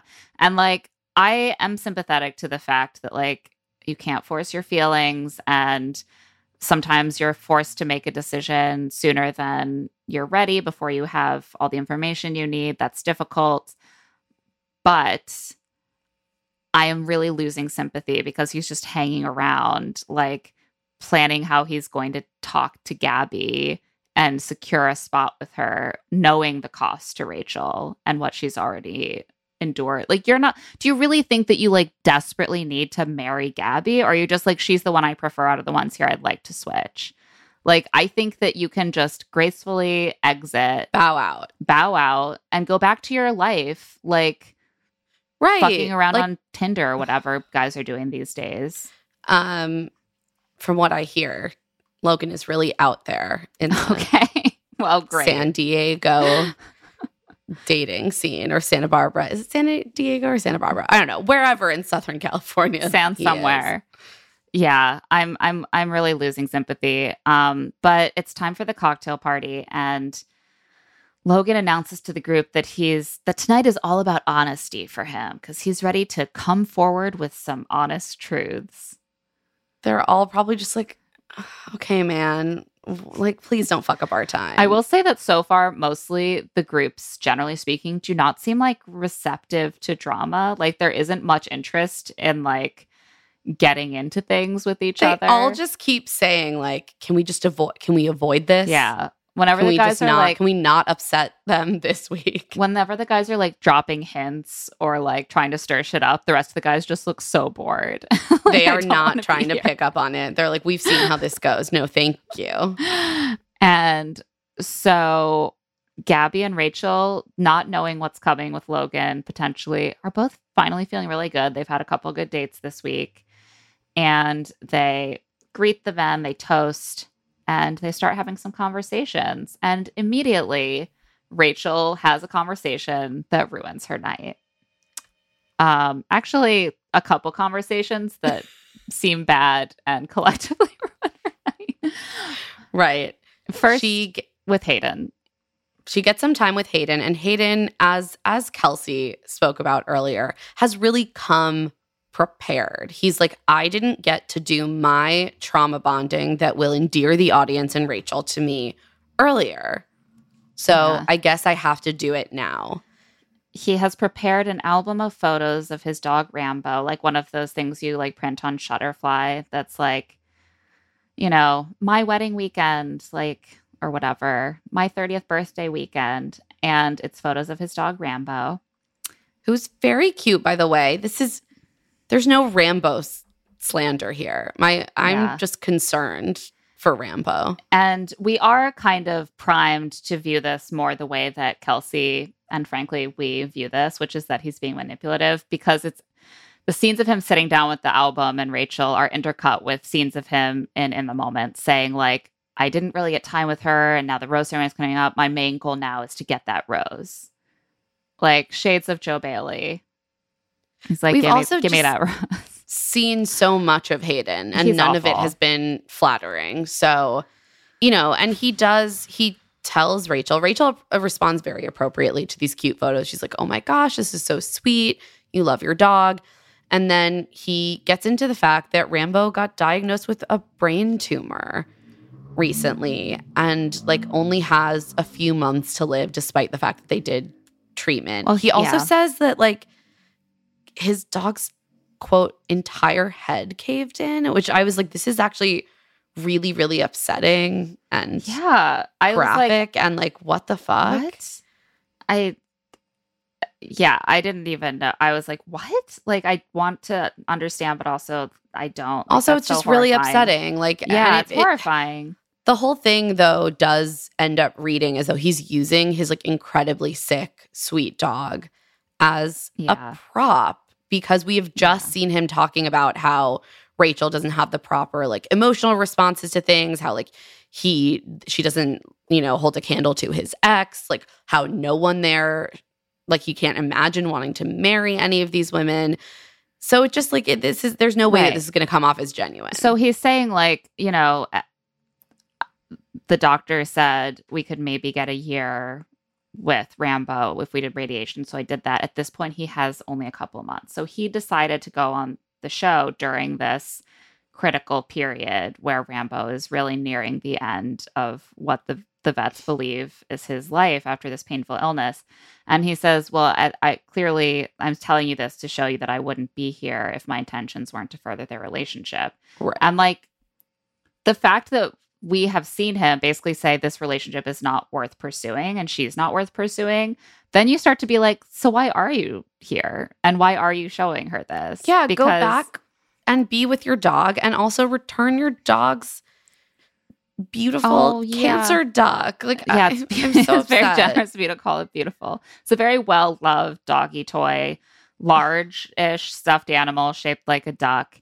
And he like has it out on the table and is like, this is my dog's cancer duck who came to all the radiation appointments. And she's like, oh, and he's like, well, obviously I can't bring it on all my dates. So I just bring the paw. And he shows that he has the paw in his pocket. It's like, okay, so why did you bring the whole duck that your dog loves so much and finds so comforting?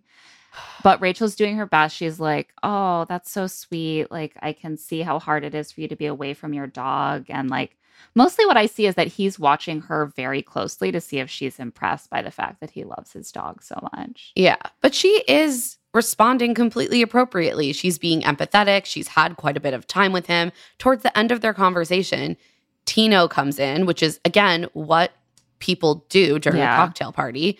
He comes in and he's like, can I, steal Rachel for a sec? And Rachel turns to Hayden and is like, okay, I'm going to go talk to Tino, and gives him a hug and is like, thank you so much for sharing with me.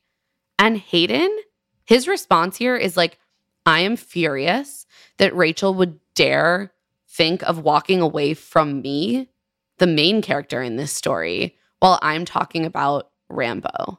Like, she is a failure of a bachelorette, of a woman. Like, he is just like, wow, she's clearly not a person that I should sacrifice any time for because, I don't know, she's attending to relationships that don't include me. Yeah, he's like, I would have thought she would have asked for a minute to like give me a minute to like really finish our conversation. I was like, you were clearly out of things to say to each other. And like, she was just trying to be as sympathetic as possible. And then she very much turned to you and was like, is it okay if I go like to my next conversation, hug, like very sweet. Like what? I understand that sometimes you're sharing something emotional on this show and the lead does not have the capacity to respond appropriately. Maybe he felt like she wasn't really accessing a soft enough part of her here. But like based on all the context, it's pretty clear that he thought he could like extract some form of like special attention and intimacy from her by wielding this. And he's pissed that it didn't work as well as he wanted. Well, exactly. And he also, it's not like he's expressing sadness that like, oh, I'm like, feel really bummed that got cut off and like I had more to say, or I wish she would have taken more time with me. I'm really emotional now. He's like pissed. Oh, he's just like, so I'm ready I'm entitled to her time, her affection, her intimacy, her attention. I'm entitled to being rewarded by showing this soft piece of myself. Like, it's just, it's so gross. Every interaction that they have is just an opportunity for him to take note of more things that he thinks she falls short in, that he can that he can use against her in the future. So he goes back and starts doing another little fucking press tour of the guys and being like, I'm really disappointed because Rachel left our conversation too early and I was telling her about my dog with a tumor and I just don't think I could really feel comfortable like marrying her after how that went. Like that was really hard. Like she didn't really understand how hard it was for me to be away from Rambo.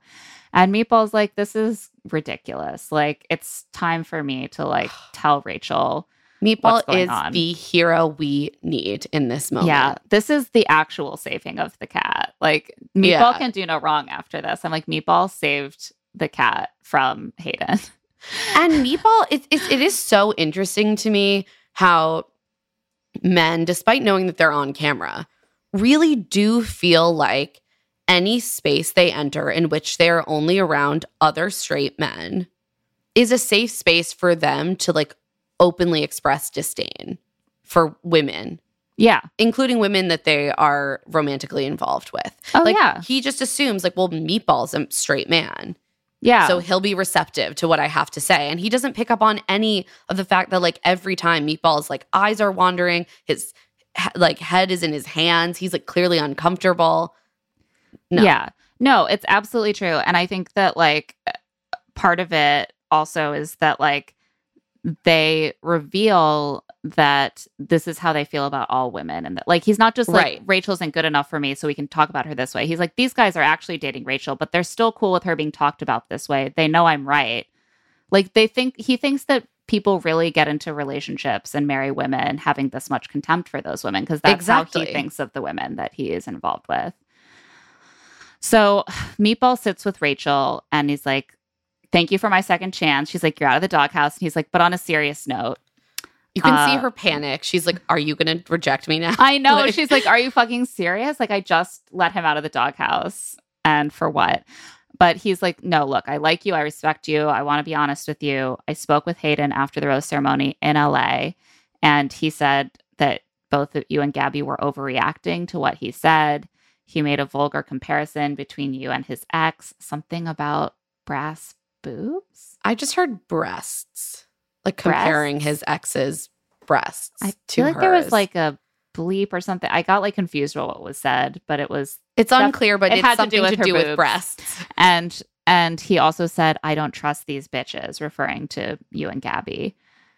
And Rachel's like, well, look, I trust Meatball's character. Like, you can say a lot of things about Meatball, but I don't think he would lie about this. And this is such a good moment for Rachel because they are so intent on portraying her as this like weepy, wilting wallflower, but she actually is an incredibly strong person.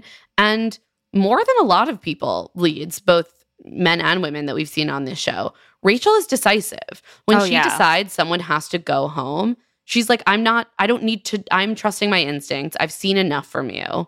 Yeah. Go away. She fully only gave Hayden another chance because she was slightly more interested in him than Jacob. And she was like, they both fucked up. And like, maybe Hayden fucked up a little bit less from what I heard, or maybe we can get past this somehow. But if she had had one more guy in her group to give a rose to, I don't think that Hayden would have gotten one. I agree. She was already on the fence. And so she interrupts him as he's telling the very bored looking guys still at length how much it hurt that she stood up too quickly from their conversation.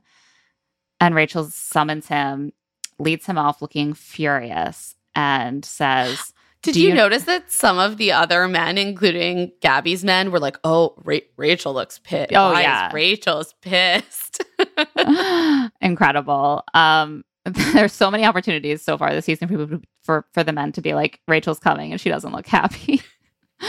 But she's ready to do some brass knuckles stuff right now. So she gets Hayden alone and she says, do you know why I'm talking to you right now? And he says, no, Rachel, I don't. Like a smarmy little jerk.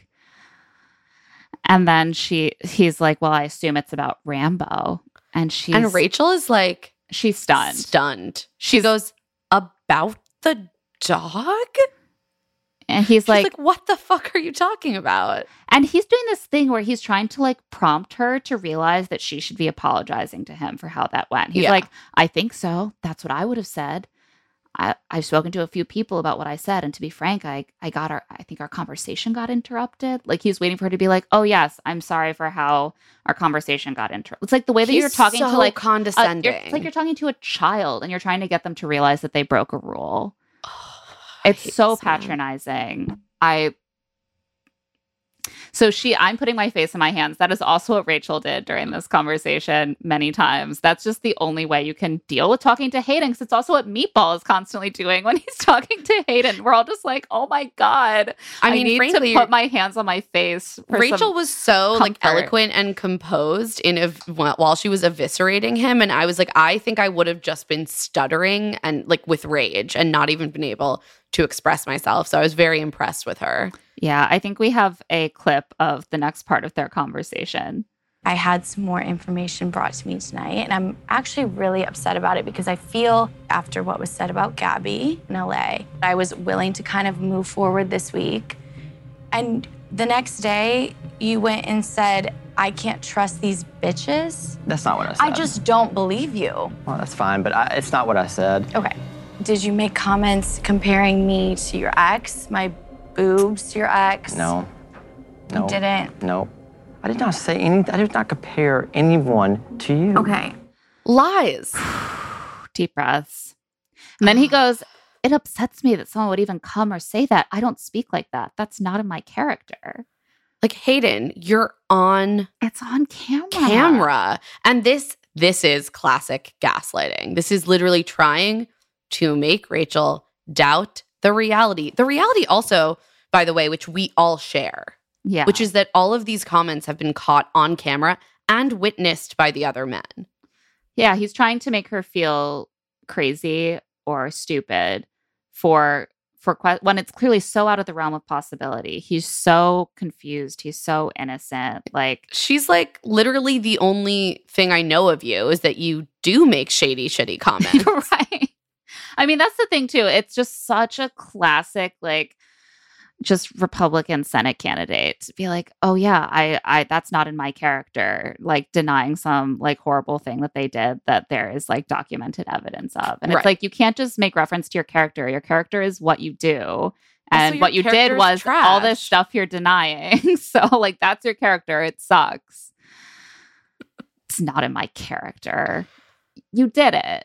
Right. He is so garbage. And Rachel finally says, look, the person who told me this, I don't think they would make this up. I'm giving you the chance to own up to it right now. And he's like, well, I'm telling you explicitly I didn't say those things.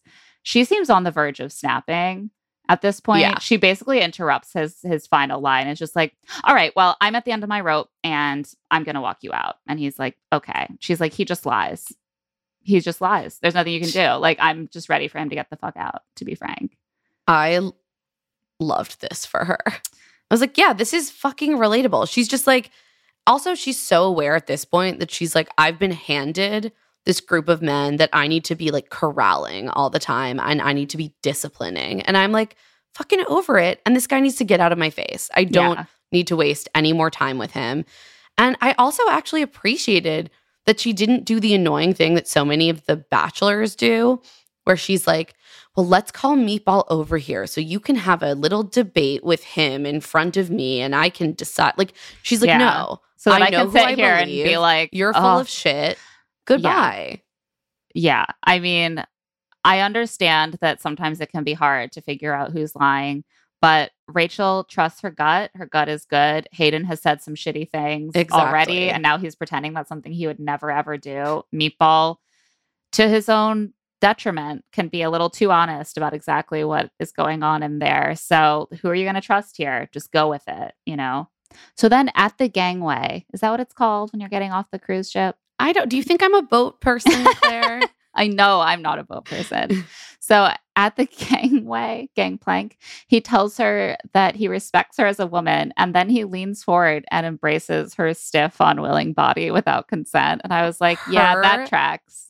Facial expression during this is just like pure disgust. If there was ever... My love for Rachel really skyrocketed during this entire thing, even though I don't wish for her to be put in this position. If there was ever a time to ask can I give you a hug? This was certainly it. And Rachel knows it, but Hayden did not. No, it's just because he's such a big respecter of all women. Yeah. This is a man who just loves and respects And there are various women. comparable and incomparable boobs and bitchy behaviors. So outside, as he gets into his car, Hayden is already spinning. He's mustered up some tears. He's like, I really wanted this to work, but I want Rambo more. No, dude, you didn't make this choice. You were literally cast out. I can't with this man. He's doing Samantha Jones. It's like, I love you, but I love me more. Myself more. But with Rambo, and it's a lie because he's not leaving because he wanted Rambo more. He's leaving because Rachel was like, you're a liar. And then he gives this little speech. I think we have a clip. I know right now for a fact that no one has the amount of love that I have for Rambo and that Rambo has for me. I am blessed that I have Rambo, who loves me unconditionally. Rachel, I hope you find someone that is going to treat you the way that Rambo treats me.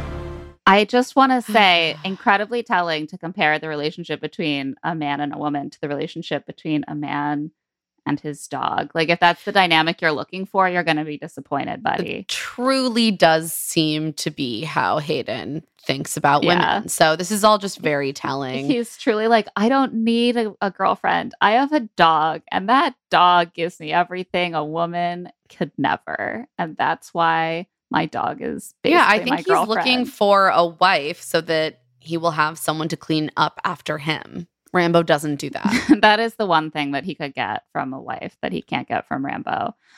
Also, the idea is like, has anyone heard of this idea of dogs just loving you unconditionally? Because I don't think anyone else has ever experienced this, but my dog loves me so much. And like, other people don't experience that, but I do with my dog. It's Hayden's everyone knows about this, Hayden. He's a very special boy. Yeah. But poor Rachel is just so depleted by this turn of events. Like, she's just been so exhausted for days now. She just finds a couch to lay down on and weep. Yeah. This is so upsetting. She's just exhausted. There's so she's many like, sniffles. why? I think she says at one point, like, can I just have one day where someone doesn't act like this? I will say that she gave a really long in the moment after the group date with Gabby's men, and they definitely used the hell out of that because once again, they used the same voiceover clip of her saying like, I'm having too many of these moments. I'm so done. And it's like, yes, I heard that before when I saw her saying it in the little athletic ensemble. I was like, I think she's not having that particular breakdown right now. Yeah. I think she's more angry. Yeah, I do post think Hayden, but she's they are like sniffling clipping. a little bit. She's tired. She's sniffling, she's but they are angry. definitely clipping Yes. her audio from earlier. Yeah, she's sniffling so much this episode that I was like, does she have a cold or is she just constantly post-cry? And I think she might be constantly post-cry. I think that is what they're putting her through. So she's suffering, but I did find this to be one of her most relatable moments, just like looking around to see if anyone was nearby and then like sliding down flat on the There's couch. a couch. It's probably like 3 a.m. She's like, I have to yell at these morons. I don't actually want to marry any of them. Like, what the fuck am I doing here? Maybe Tino, but like how many times can some guy with helmet hair, make you feel like an idiot before you get to marry Tino, potentially? Exactly. Jesse comes in to the guys and says that because of some things that Hayden said that was very disturbing, the cocktail party has been canceled, and Logan is upset. Logan's upset. He's like, okay, sure, that guy said some very disturbing things and really hurt Rachel. But what I feel affronted by is that I didn't get my turn to hurt Rachel. Yeah, it's like I called dibs on hurting Rachel tonight. Like so that was rude gonna of Hayden. That was gonna be my thing. In. And so it's time for the rose ceremony, which is outdoors in the blistering cold in the most Virgin Voyages looking space ever. Like lots of V-based motifs and like backdrops of like blue lights, like sort of like cell phone couture, like very Virgin. And the women are obviously freezing because we can tell this because they've been given truly, truly over the top capes to wear.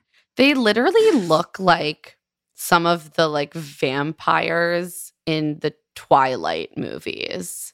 Like they are like channeling some sort of like otherworldly supernatural creature vibe. Like, is it Game of Thrones? Is it Twilight? I don't know, but it is winter. Winter is coming. Winter is here. Yeah. And these women are. It's like Game of Thrones did a cell phone ad. Exactly. And that is what we're looking at. So the Rose Havers get to hang out inside. So that's how you know they're winning. They are in two separate sort of winner's circle hangouts. Tino and Tyler have roses for Rachel. Jason and Spencer have roses for Gabby. So they just get to hang out in there and be like, who do we think is going to come in next? It's definitely gonna be I Logan. love this added thing. I It love makes that we it seem get even to more hear- like a sports thing. It does, but I found it hilarious and relatable because I'm like, of course they're sitting around waiting there for like 35 minutes, being like, who's Yeah. gonna come now? Okay, it's gonna be Zach, right? It's yeah. like Oh my Rachel God. and Gabby are like the team owners and they're like fantasy players. Exactly. They're drafting their fantasy picks. And when Ethan walks in instead of Logan, they're like, oh, I just got wiped out. And so Gabby and Rachel, though they've taken on separate journeys, are still randomly doing the roses as like one, like back and forth roses. Like it feels very integrated, even though their groups are different. Gabby gives a rose to Nate, Rachel to Avon, Gabby to Eric, Rachel to Meatball, Gabby to Johnny, Rachel to Zach, Gabby to Michael, Rachel to Ethan, Gabby to Mario, Rachel to Logan, who decides to take her rose just so that he can stay and eventually betray her, even though she only has a few guys left. And it's like, really? You're going to take that rose? He's like, wow, I feel like the bad guy. I'm like, Logan, you seem a little bit self-aware. You're gonna look terrible.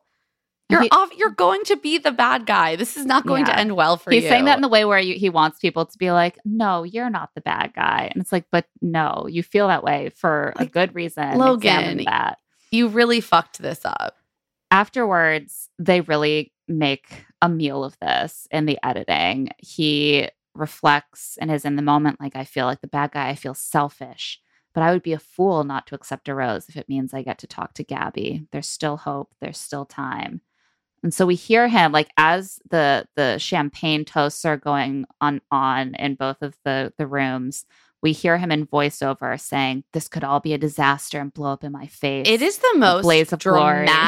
dramatic music. It's like fully like, this is the Titanic. Yeah.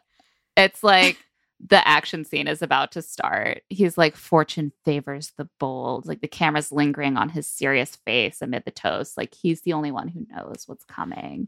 They're also doing these extremely dramatic night shots of the boat from above, again, pulling out the drones. And it's just like crazy lights from the ship, the dark, stormy waters below. Like, this is a metaphor for what is to come.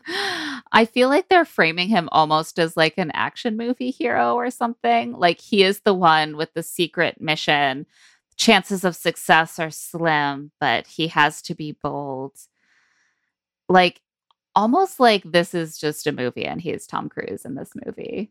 Except I think that they know the audience is going to hate him. So they're almost like playing with the fact that he thinks he is that person. Exactly. He is going to go full villain next week based on the previews. And they're definitely setting him up to look like he thought he was going to be the hero, but instead he is going to be the person who's trying to blow up the building or whatever villains do in Tom Cruise movies. I've never really seen one. Telling on myself. Okay, so in the winner's circle, Avon is like, let's just have one good week, not hurt Rachel. Logan's like, oh, no. Going home, meanwhile, are Jordan for Rachel, Kirk and Quincy for Gabby. I just want to say, pour one out for Quincy. He is the most likable life coach who has ever appeared on this show. I did not have high hopes for him. literally forgot he was a life coach. That's how much I liked him. Yeah. Like it not an easy feat. Yeah. Seems much more relatable than in his social media photos. Next, they are headed to Bruges. Really leaning into my fake French accent. They're headed to Bruges next week on the cruise of a lifetime on the Valiant Lady. And that brings us to the end of the episode.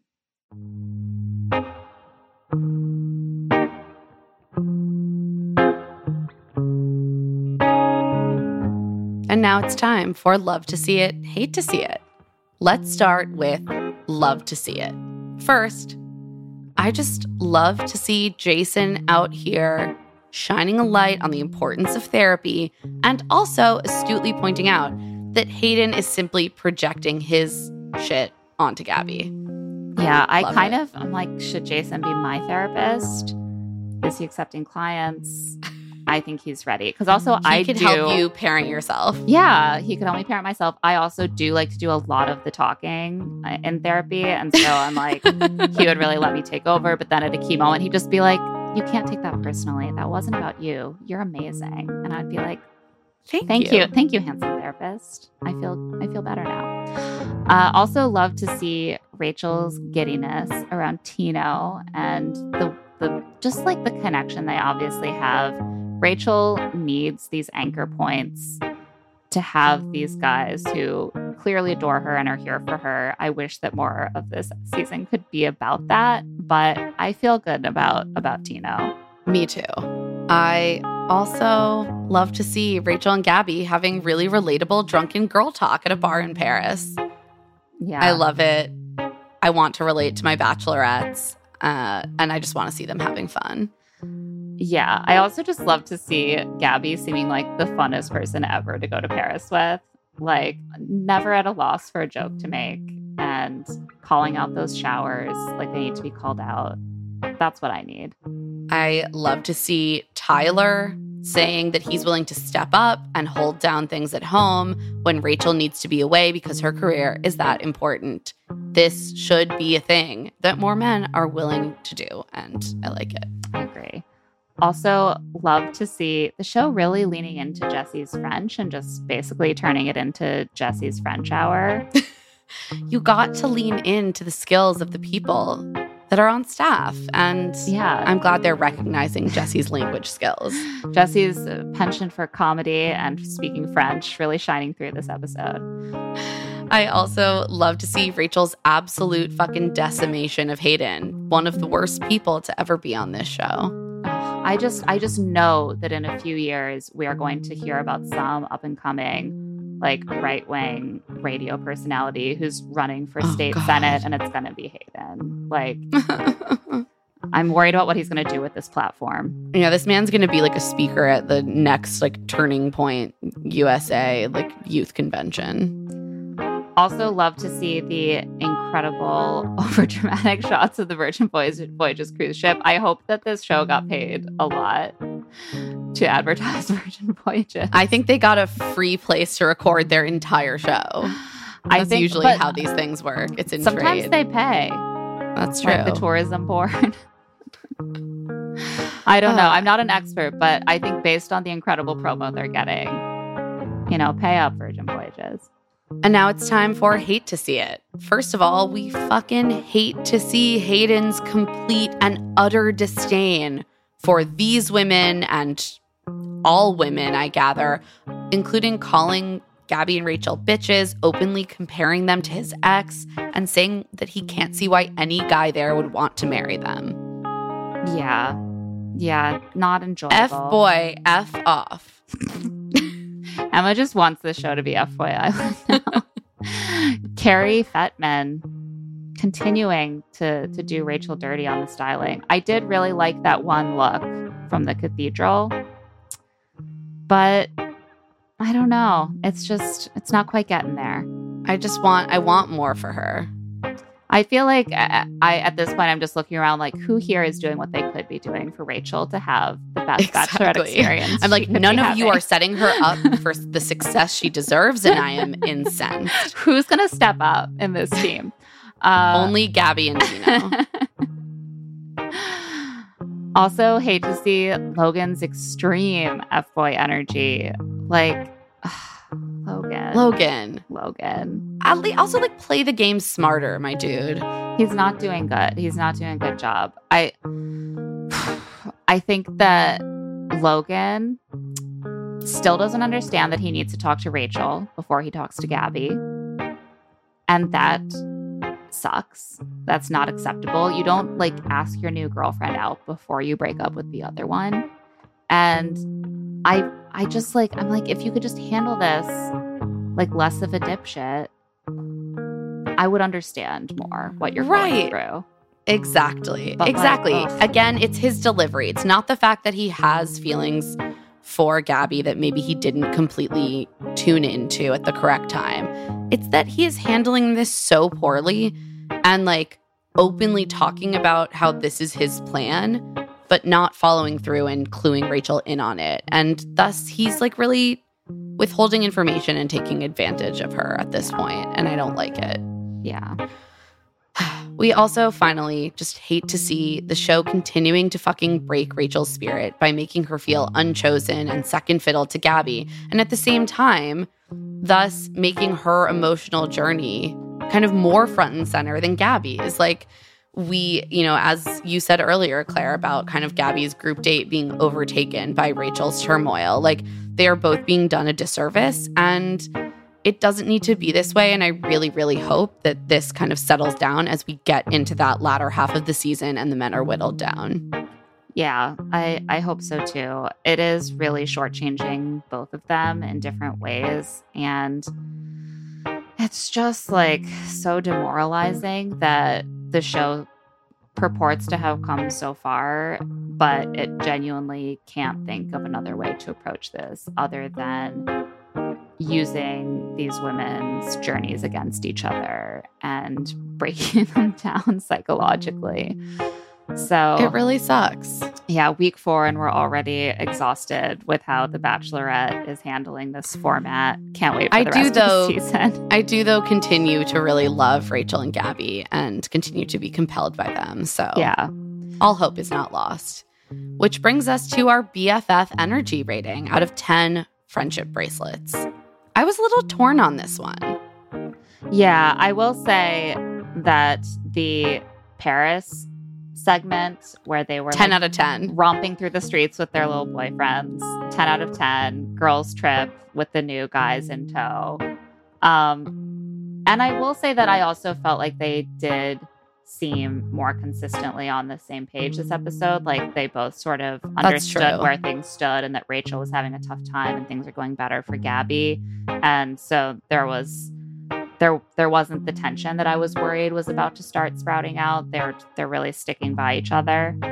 But we don't spend much time outside of that Paris segment really seeing them, you know, together. Right. We sort of see Rachel kind of feeling rejected and dealing with the Hayden stuff on her own. And they just feel a little bit disconnected. So what do we think? Like 7 out of 10? Yeah, I'm going to say 7 feels right, just because the Paris part was so fun and not something we would normally see on this show. And alas, it couldn't continue for much longer. Hoping that next week they let Rachel have a respite from the psychological games and enjoy herself a little bit.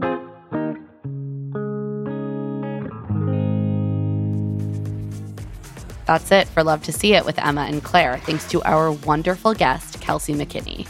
Love to See It is produced by us, Claire Fallon and Emma Gray, and Stitcher. This episode is edited by Tamika Weatherspoon. Our theme music is by Tamar Habib, and our art is by Celine Chang. Josephine Martirana is our executive producer. If you like our show, please follow our show, rate us 5 stars, and leave a review on every platform that you can. Even if you've already rated and reviewed us on Apple Podcasts, maybe go give it a gander on Spotify. Putting it out there. And of course, tell all of your friends about our show. If you want to get in touch, you can email us at claireandemmapod@gmail.com with your questions and voice memos. You can also find us on Twitter and TikTok at Love to See It Pod and Instagram at Claire and Emma Pod. And you can find our newsletter, Rich Text, on Substack at claireandemma.com. rachel.substack.com. This week, we have an episode on part 1 of this new season of F-Boy Island. I'm also on Twitter and Instagram at Claire E. Fallon. And I'm at Emmalady Rose. We'll be back next week with more on Rachel and Gabby's fabulous cruise. Can you keep up? I love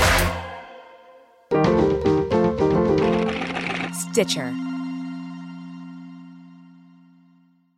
Want to make Mom's Day? Get to your Nordstrom Rack now and score amazing deals for Mother's Day, which is Sunday, May 12th. Find tons of gifts from only $30 at Nordstrom Rack. Fragrance, jewelry, luxury bags, activewear, beauty, and more. Save on Kate Spade New York, Stuart Weitzman, and Ted Baker London. Great brands, great prices. So shop your Nordstrom Rack store today and treat Mom to the good stuff from just $30. Spectrum One is a big deal. You get Spectrum Internet with the most reliable internet speeds, free advanced Wi-Fi for enhanced security and privacy, and a free Spectrum Mobile Unlimited line with nationwide 5G included, all while saving big. For the big speed, big reliability, and big savings you want, get Spectrum One. Just $49.99 a month for 12 months. Visit spectrum.com/big deal for full details. Offer subject to change. Valid for qualified residential customers only. Service not available in all areas. Restrictions apply.